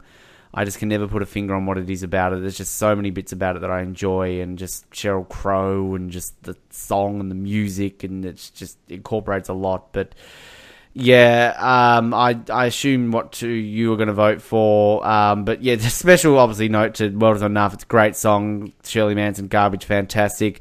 Tina Turner, Born to Do a Bond song, fantastic. And Don't Care What You Say, screw yous all. I'm a bogan now. Madonna, Die Another Day, it's fantastic. Second best out of all of these. Yeah, no. Said nobody other than Ben ever. Or Madonna. Even Madonna hates the song, probably. She doesn't, actually. She said it's one of his best songs she's ever recorded. So, yeah. What a catalog. How's your music career going, Colin? Good? All right. Yeah. Better than Madonna's. We heard my clip at the beginning of the show. I can't wait to go see you perform at Rod Laver Arena next year in March. I'll be looking forward to it. I didn't know you were a pop diva, Colin. Now you know. It's anyway. just Colin, no last name. It's Colin. That's right. I just imagine Colin walking out of the stage. I'm gonna wake up like a virgin. Yeah. Colin sings the hits of Madonna. I'd rather do Like a Virgin than Die Another Day, to be perfectly honest. There's a reason why. Die Another Day, as we said, is like the worst song in history. It's thanks for that, man. No, Die Another Day is so bad. I can't wait till we do the rankings of the Bond themes and up on the very bottom of both mine and Noah's. But there's one answer for both, and that's GoldenEye. The GoldenEye song is so good, and I'm not that down on Tomorrow Never Dies and World's Not Enough for the themes. I'm not that down on the actual title sequences for Die Another Day or World's Not Enough. I think Tomorrow Never Dies, on a rewatch, it doesn't look so good. But yeah, the songs were okay during this era, but GoldenEye is so far above the others, and it's probably the only one, and I'll include most of the Daniel Craigs in here. I think if you're looking at the last 20 years, I think Skyfall and GoldenEye are the classic Bond themes. And I think that Skyfall and GoldenEye are probably the classic title sequences too. And there's so much going on in the GoldenEye one. It's still hilarious to watch. And the graphics have definitely continued, but I don't think until we get to Spectre we really see something that embraced just the absurdity of these title sequences as well as GoldenEye did. Octopus porn. Octopus porn, snuff porn. Yeah, GoldenEye. Not Die Another Day, don't be silly. I'm not in love with the GoldenEye song, but it is the best of the four, hands down. As for the title sequence, it's probably the only good one. Die Another Day is okay.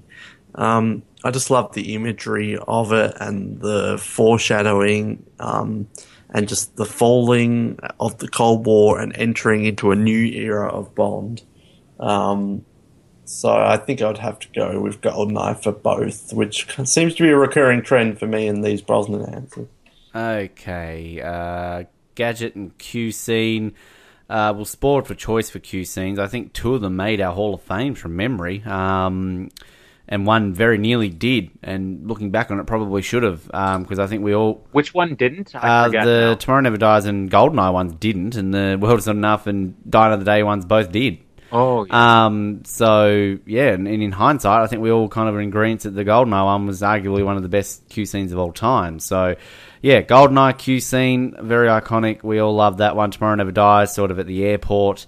We have World Is Not Enough, obviously, with Desmond Llewellyn's final one and the introduction of R/John Cleese.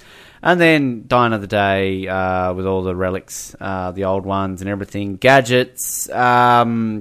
We had the pen, we had his belt, his watch, I guess, with the laser. It was the first time he had a laser watch, wasn't it? He had the phone, the remote control car. He had... What else did he have? I've gone kind of... The glasses in World Is Not Enough. I know you love that. The jacket, of course, that exploded. His credit card... The credit card. Die Another Day. What did he have any in Die Another Day? The Sonic Agitator, the rebreather came back. Do we count the virtual reality? Is that the thing? You can count it. I don't think we're going to mention it again. Yeah. So I think there are options here. Well, Q scene. Let's just preface this and say, despite the fact it didn't make the Hall of Fame, the GoldenEye Q scene, that the only reason it's not in there is because there were so many strong scenes in that movie, and that movie was so strong as a whole.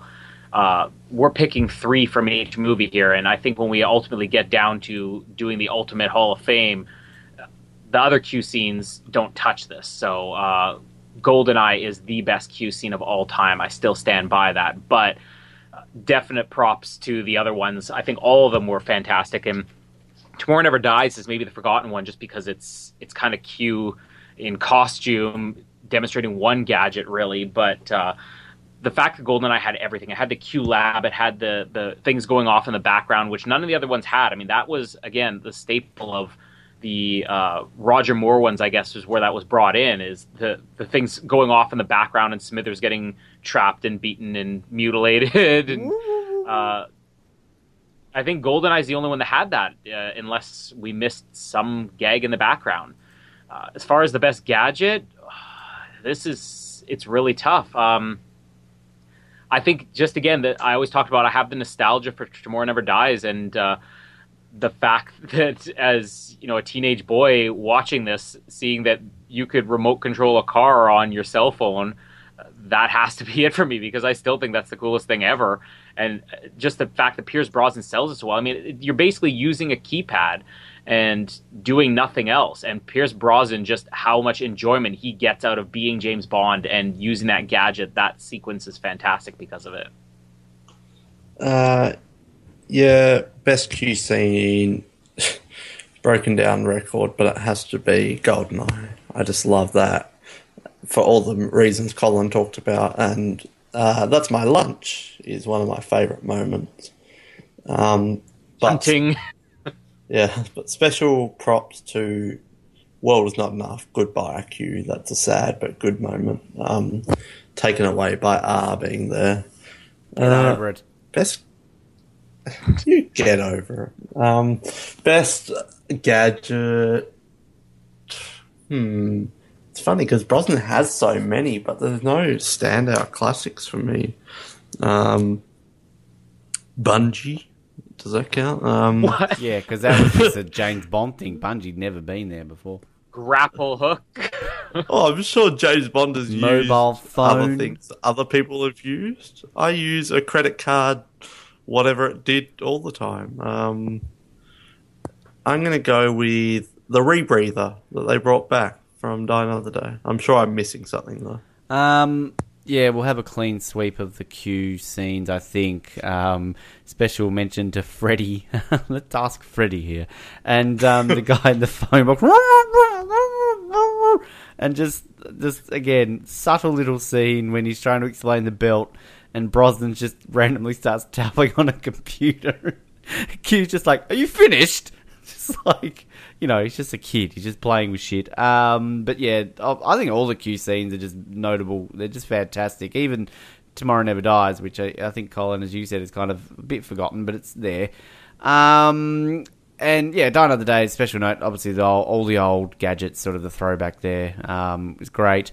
And the gadgets, yeah, I was going to go with the car. I love the car, with the remote control. You can still go with it. I don't know how these work. I really like the sonic agitator thing. I think that's kind of cool that you can go and it smashes the glass. I know there's something about that that's kind of cool. The laser watch, that just reminds me of the game GoldenEye when you actually had the laser watch that you could use. I'm not going to go the credit card. Yeah, I'm going to go for the car. The Roman had to do it too. What that was. Well, which car? Because we're worried you're saying invisible right now. Oh, fuck the invisible car! How do we... Nah, invisible car, that takes it. I love the invisible car. Thanks for reminding me. I'm seriously going with that. Or is that going to vehicle? Oh, fuck it. I'm going the invisible car. I like it. I'm the only defender of that in the world of the James Bond universe, if anybody's talked about James Bond. But I think it's great, and if we can easily accept a flying car and a car submarine, we can accept an invisible car, so I'm going with the invisible car. Bring back the moon buggy. I defended the moon buggy. Let's keep it on the vehicles now, since that's all Ben and I talked about here. The vehicle scenes, the battles, chases, whatever they are. GoldenEye, obviously the tank chase can be included in there. Tomorrow Never Dies, there was the car park chase with the remote control, the motorbike chase. World's Not Enough, we can include the boat chase in there still. Now we're really seeing what the Brosnan movies were. They were fantastic chase scenes. I guess we could include the Caviar Factory with the brief return to the remote control car there and the helicopters and the car chase on ice and Die Another Day. Am I missing any there? Hovercraft chase? Not missing any. Continue. So, favorite vehicle battle, favorite chase scene? Would it be dumb of me to pick Bond versus Xenia at the start of GoldenEye? It's kind of funny. I thought you were referring to them as like when they're doing leg sex with each other, like they're vehicles. Still in the chase. I guess legs do take you from point A to point B. Oh, I'm dumb. Tank chase. It's a classic. It's amazing. Yeah, this is tough because there's so many here to choose from. I was going to mention the one of GoldenEye. Well, I already did, so the rules state that you can. Shove it up your ass, Groves. Even the plane chase in the beginning of Tomorrow Never Dies, I guess, technically counts. Boat chase, I've already voted for it. Oh, you can't do it again. Yeah, it's got to be the tank, doesn't it? But the ice chase in Die Another Day is fun. Yeah, and the motorbike chase. I'm surprised you didn't go for that one, Noah, because you like your motorbikes. And the boat... tank chase, why not? This is a difficult one. This is a very strong era for chases. But let's go with Tanky Wanky. Yeah, it's so strong. If this were any of the other decades, we could have picked the ice chase in Die Another Day, and it wouldn't have been ridiculous. We could pick the car park. Any of them can fit in there. It's not what I'm going to pick, but I just want to say, at the beginning of the motorbike chase, I don't think we were really talking that much about it. And the more time passes since we recapped that episode, the more I'm just thinking about how much I love that scene. I almost want to pick it now. You can. I know I can. It's just a matter of and I do agree the tank chase is fantastic. I don't think it's as good as the boat chase in World's Not Enough, but I really, it's so hard. I mean, the boat chase is the best action scene, but I think you add the added element of just the character development in there, where they do get to build some chemistry between Bond and Wei Lin, and the fact that she's constantly straddling him and then jumping on his back. A lot of the gags in there. I'm not going to pick it, but I just want to throw that out there. That bike chase needs way more credit. It's fantastic, but I'm going to go with the boat chase. I mean, as I said, it's one of the greatest pre-title sequences of all time, if not the greatest, and one of the greatest chase scenes of all time. And real reason why Michael Apted deserves more credit as a director is just what he did with the action scenes in that. Yep. That's you, Groves. Let's talk, to wrap this up, the best climax battle, which this is going to be Bond versus Alec on the big dish, Bond versus and Wei Lin versus Stamper and Carver on the big boat, Bond versus Renard on the sub and in the prison castle thing, and Gustav Graves on a plane. That's a good movie, that RoboCop. one. Sequel to Snakes on a Plane. Gustav Graves on a plane. Yeah, this is, again, tough. They're all strong. I enjoy them all. You know, Alec versus Bond, it's just nice little hand-to-hand combat on the dish, and then we get the big fall and the famous line, and, you know, the boat and Stan, more sort of Bonds. I mean, Carver's kind of, you know, grinded up pretty quickly, so... What is it enough? Yeah, the whole torture chair, if we count that into it, mixed with the sub, and yeah, the plane. I like the plane as well. I am going to give it to the World Is Not Enough. I like the torture chair, that sequence, and then the sub, and just... You know, it's got Christmas Jones in it, but I really like the bit where he kills Renard and, you know, she's waiting for you, and just that nice little exchange they have. It's kind of, you know, you don't have Bond kind of having a almost friendly exchange with a villain just before they're about to die. It's kind of, you know, like romantic and nice that he's allowing him to die to go be with the woman he loves. Like, it's strangely just, it's a nice scene, as weird as it sounds.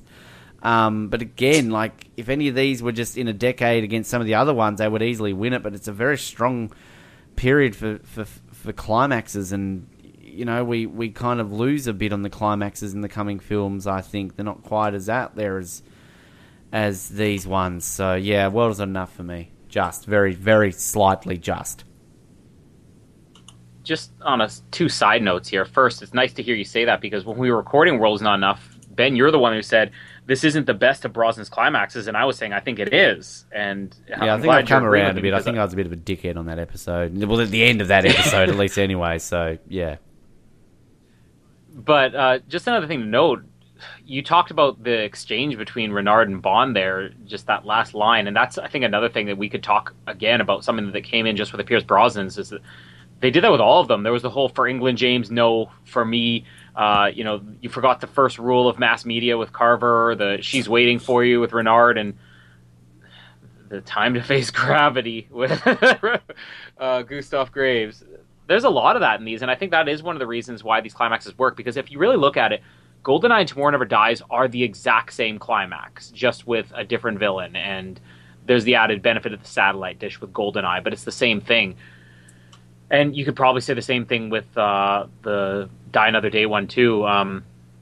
World's Not Enough is the easy choice for me here, because I think there's a lot going on in that climax, and it's not as good as the personal battle between Bond and Alec. I think that would go to GoldenEye, but the action itself, just being on a submarine, it leaves it so something as tense as, can I get through this door? It's so complex, and Bond swimming to the outside, swimming back in. Him and Christmas are almost drowning over and over again. Renard has a great death scene, again, keeping up with another thing that Pierces have, the great death scenes for all of the villains. Yeah, I love the World's Not Enough one. That's easily my favorite climax, and probably at this point my favorite climax we've had since who knows? For Your Eyes Only, maybe?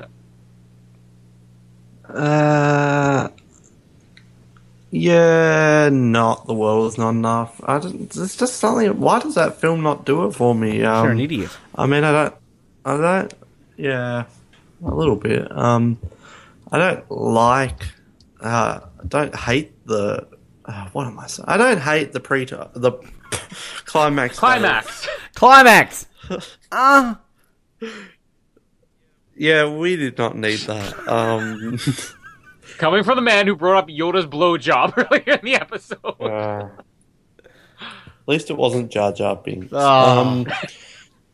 Misa Saki Saki.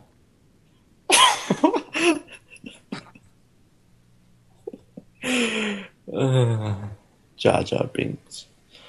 I don't hate The World Is Not Enough climax, but I don't know, it's just a bit lackluster for me. I do like the sub stuff.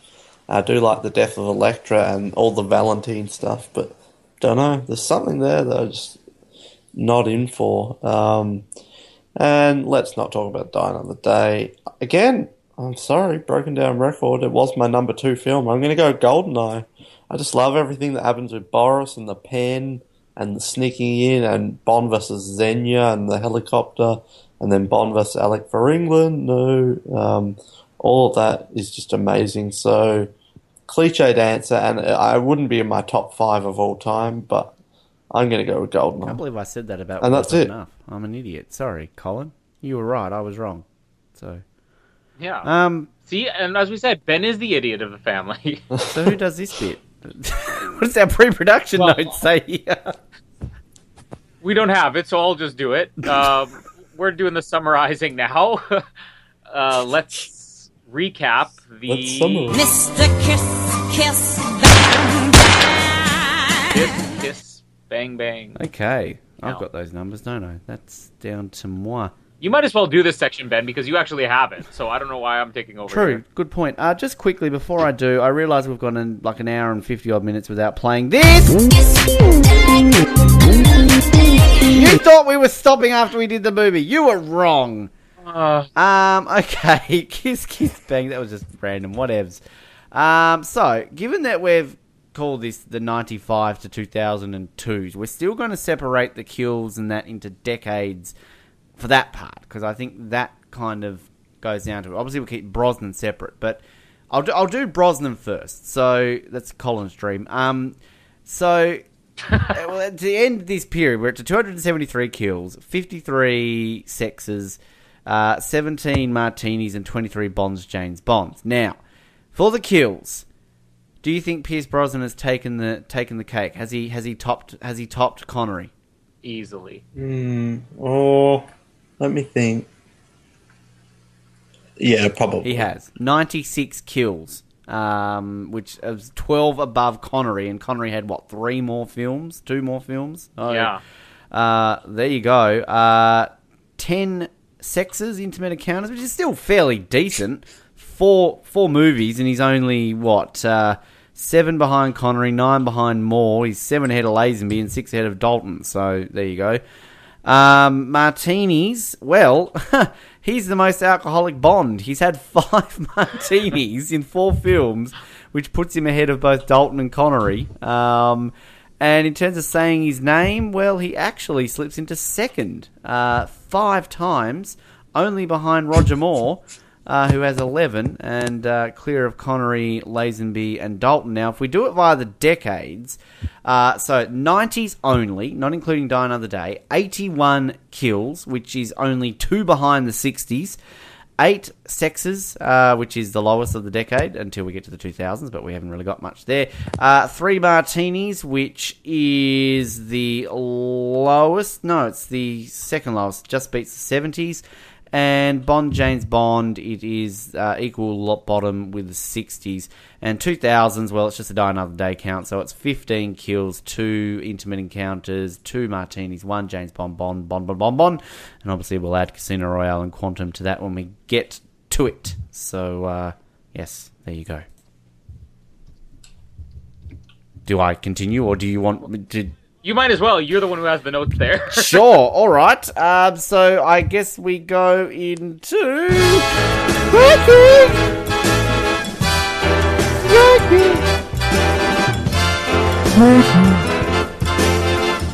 Rankings, baby. Rankings. I don't know why I'm laughing. Okay, so there were 4 films. You just heard yourself sing. That's why. Very true. So obviously, this is the part where we go over the rankings in terms of where they were. So mine in order was World Is Not Enough, GoldenEye, Die Another Day, Tomorrow Never Dies. Noah, do you remember yours, or do you want me to read yours out? Well, it would be GoldenEye, Tomorrow Never Dies, or It Was Not Enough, Die Another Day. Colin, yours? You remember yours, obviously? World's Not Enough, GoldenEye, Tomorrow Never Dies, Die Another Day, Die Another Day, Die Another Day.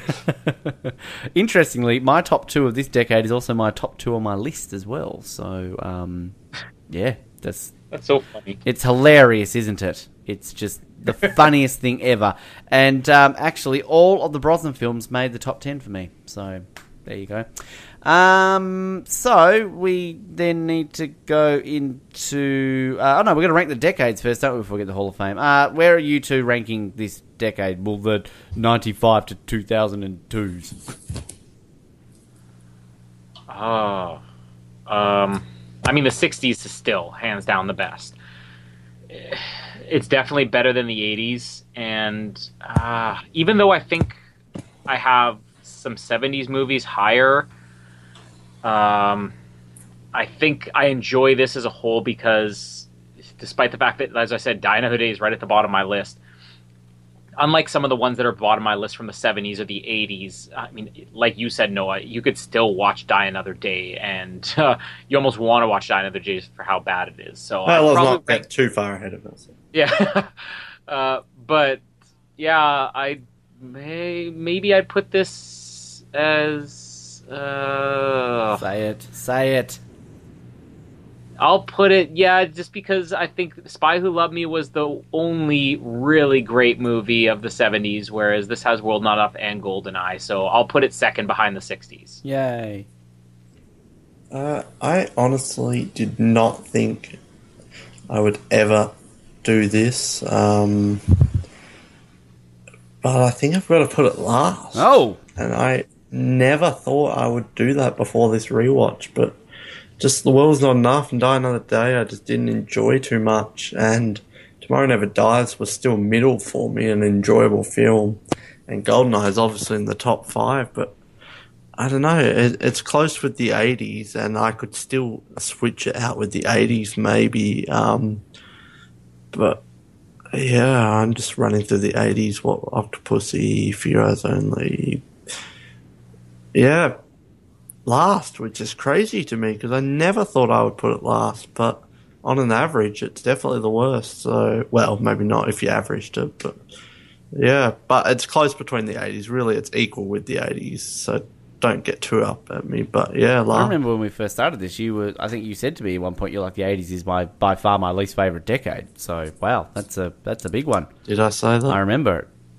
I mean, he's kind of still saying it now. He's just saying it's not that big. I did just say that's equal. I don't even need to drag this out. Number 1. Yeah, easy. I've got all of them in my top 10, which puts them all in my top half. So, not even a question of a doubt with this one. Anyway. Hall of Fame we're up to, aren't we? Yeah, summarising that. Okay, here we go. Hall of Fame. It's the hall with the classic scenes. Okay, so we basically just choose one from each that summarise the decade. So for GoldenEye was our most difficult. I mean, we could probably fill this up with all GoldenEye moments, to be honest, because we just debated over that. So the 3 from GoldenEye was the tank chase, the bungee jump in the opening sequence, and the new M introduction with Bond. What are we thinking there? I would probably go with the M introduction. I'd go bungee or tank. I would say bungee. Well, bungee it is, I guess. What are we talking about? GoldenEye. The best GoldenEye. Oh, the best of GoldenEye. Bungee. Yeah, bungee, why not? Tomorrow Never Dies. None of this matters, so what? No, it's just at the point of no return. None of this matters. Why are we podcasting? No one listens to this. This is shit. Tomorrow Never Dies. We had the Kaufman interrogation, remote control car chase in car park, and motorcycle chase scene. Ooh, motorbike. Yeah, I motorbike. wanted to go Kaufman, but fine, motorbike. Honorable mention to Kaufman. Great World scene. is not enough. We had the opening boat chase, the chair torture scene, and the final Q lab scene with Desmond Llewellyn. Boat chase. Boat chase. I would go with torture scene, hands down, but I'm okay with the boat chase. And Die Another Day, the ice car chase, None. the Q Ice car. the Q scene, or the sword fight. Ice Not the sword fight! Ice car it is. Ice car. Verity getting her head chopped. All right, I've done my Yeah, dash, ice Colin. You can car. take back over now. Go. Kind of funny that we're mainly chasers for the Brosnan one, except for Golden. It's all Colin chasing after Brosnan. Yes. A worthy thing to chase Come after. back and kiss me. Is that Colin's performance of Madonna? Or... Yeah. We're done, Brosnan. And even, We're done? Is that what the pre-production notes say? Yeah, Done? Brosnan's out and Craig's coming in. We're obviously going to be recapping, as this has finally been decided, we'll be recapping the 2 non-official Casino Royales first before we reboot the entire series. But looking forward to rebooting. Don't groan, you listener. I hear you groaning. It'll be fun. Especially the 1954 one. I think I'm the only one who's seen it, and I actually really like that, so it'll be fun. But yeah, let's look forward to the Daniel Craig era and what's coming up. So what are we looking forward to? What are we not looking forward to? What is kind of our expectation going in? I won't go first on this again, even though I don't know if we have an official rule on this.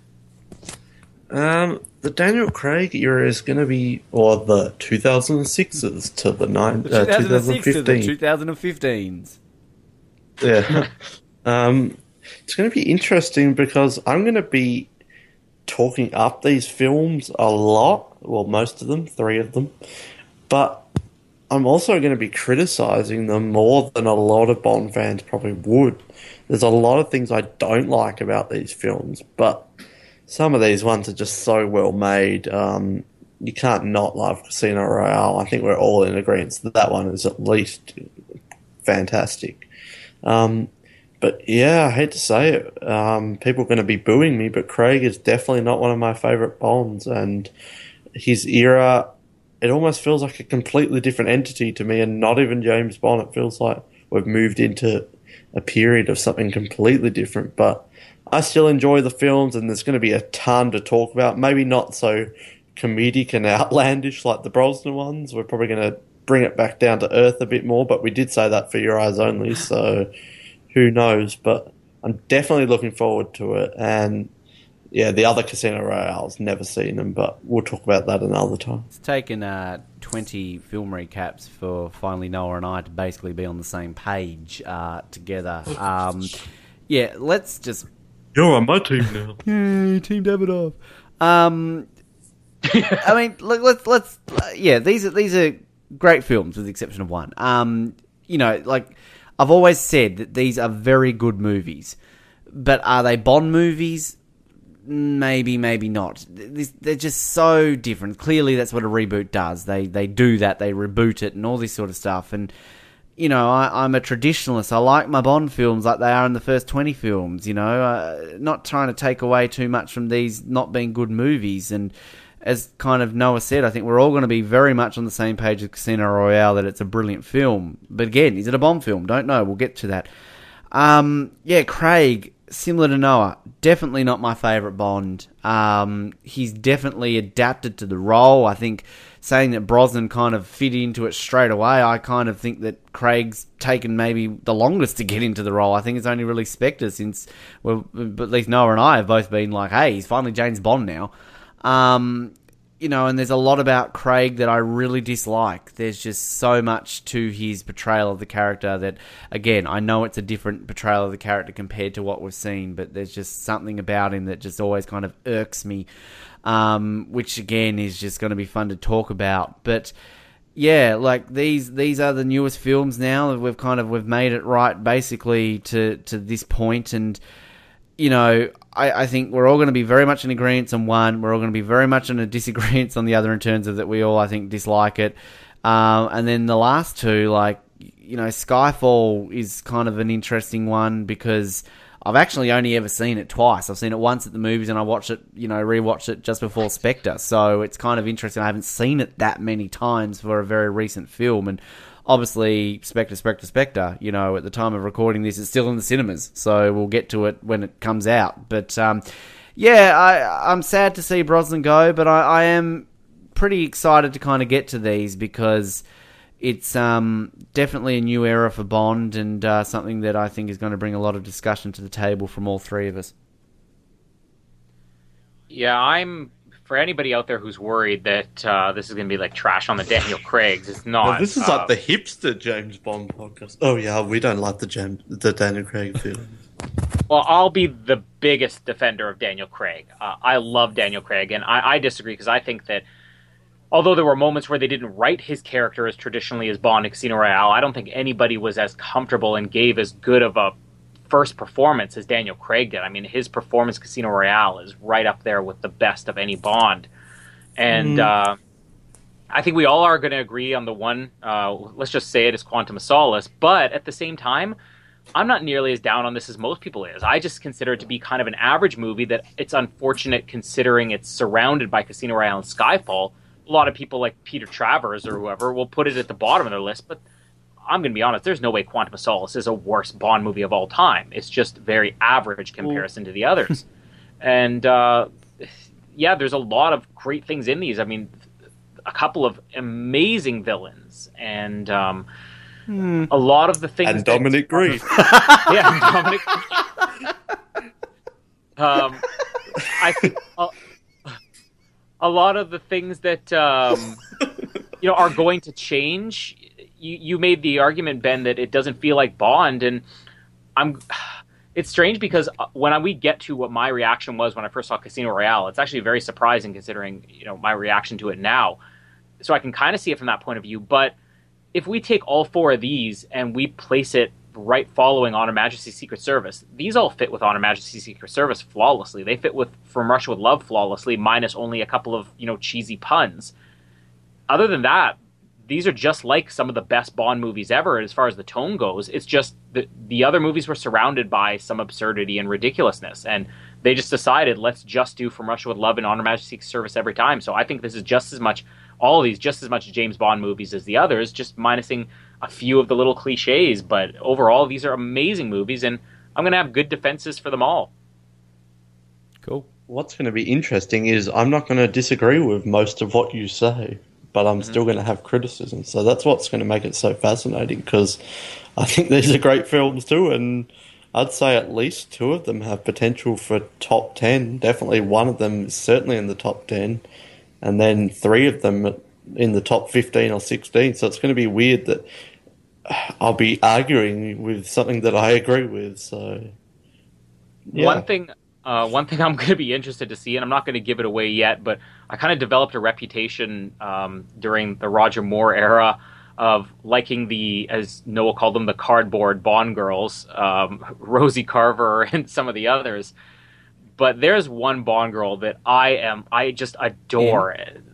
And I'm not going to say who it is, but I'm really curious to see if this is going to be something where, you know, it'll become the next Rosie Carver. Because if it's someone from a film starting with Q, then I question. No, I'm more worried about somebody from a film beginning with CR who's in it about as much as Monica Bellucci in a hammock. If it's Solange, is that Creed? What is that? Rusty Royale? Solange cannot be your new Rosie. Yeah, right now, Colin. Come on, level with this. If that's it, we're out. Noah and I are gone. You can do this with cable. No, I won't spoil it. It is not from Casino Royale, though. That's all I'll say. It's so Noah, we're out. There's one character that I love so much that it's going to be ridiculous how much I talk about this character. I actually think I know who you're talking about now. If you bring up, it's not Goodnight. What's the name that gets covered in oil? Yeah. Moving Well, on. it's Let's just say it. It's Strawberry Ben. Fields. Now, Strawberry One of Fields my is favorite she's characters. better than bloody. Yeah, I guess that now that I think about it, Mary Goodnight and everything. like that. Look, we're spoiling this, whatever. But I Yeah, like we've Strawberry got- Fields. She's one of the few things I like about that movie. Title Good. of this episode, let's talk about strawberry. We haven't talked Tastes about like it. strawberries. I wouldn't know. I do. Ben, you've got to stop with the orgasm. Colin said Well, at like the the beginning that 10th I'm time. coming in this episode. That one was Alan, actually coming a in your really pants at the moment. let's be fair. In GoldenEye, it did end with Xenia after that exchange. Xenia going, "Ugh." So yeah, Ben, you're off on that one. That's I okay. definitely got off on that one. So Stop. again, Yoda I like blowjobs. You're strawberry not too. interested in this episode. Yeah, Does Noah this has excuse brought us you to to our have 10 lowest point. orgasms. Well, Yoda and giving a dick suck. No. I'm glad my hands are washed clean of this episode. Anybody who's offended, I don't think I had. have a penis.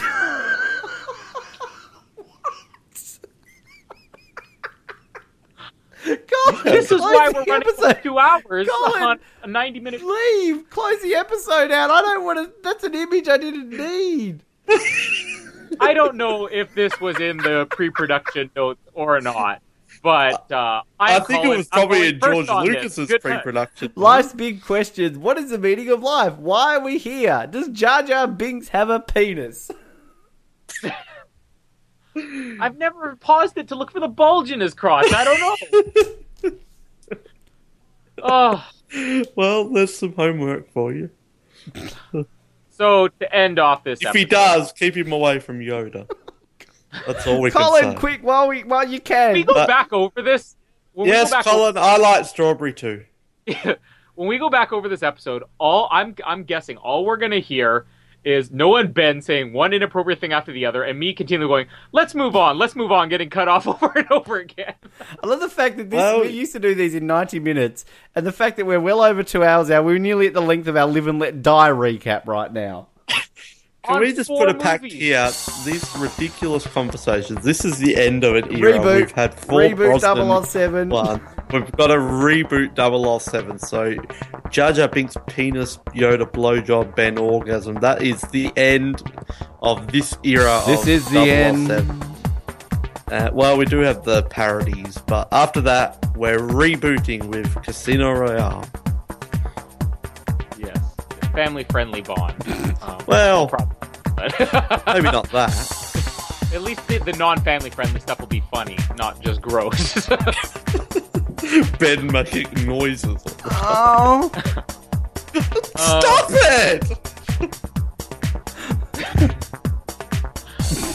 Okay. Well, we'll close this out now, as everybody's just dying for us to be over. Another day. Yeah, I was gonna go there, but I was afraid you'd play the song again. Well, I don't know what you're hearing right now, but I'm hearing something. Okay. All I have to say is, I have been Colin, and I'm sorry. I'm so sorry.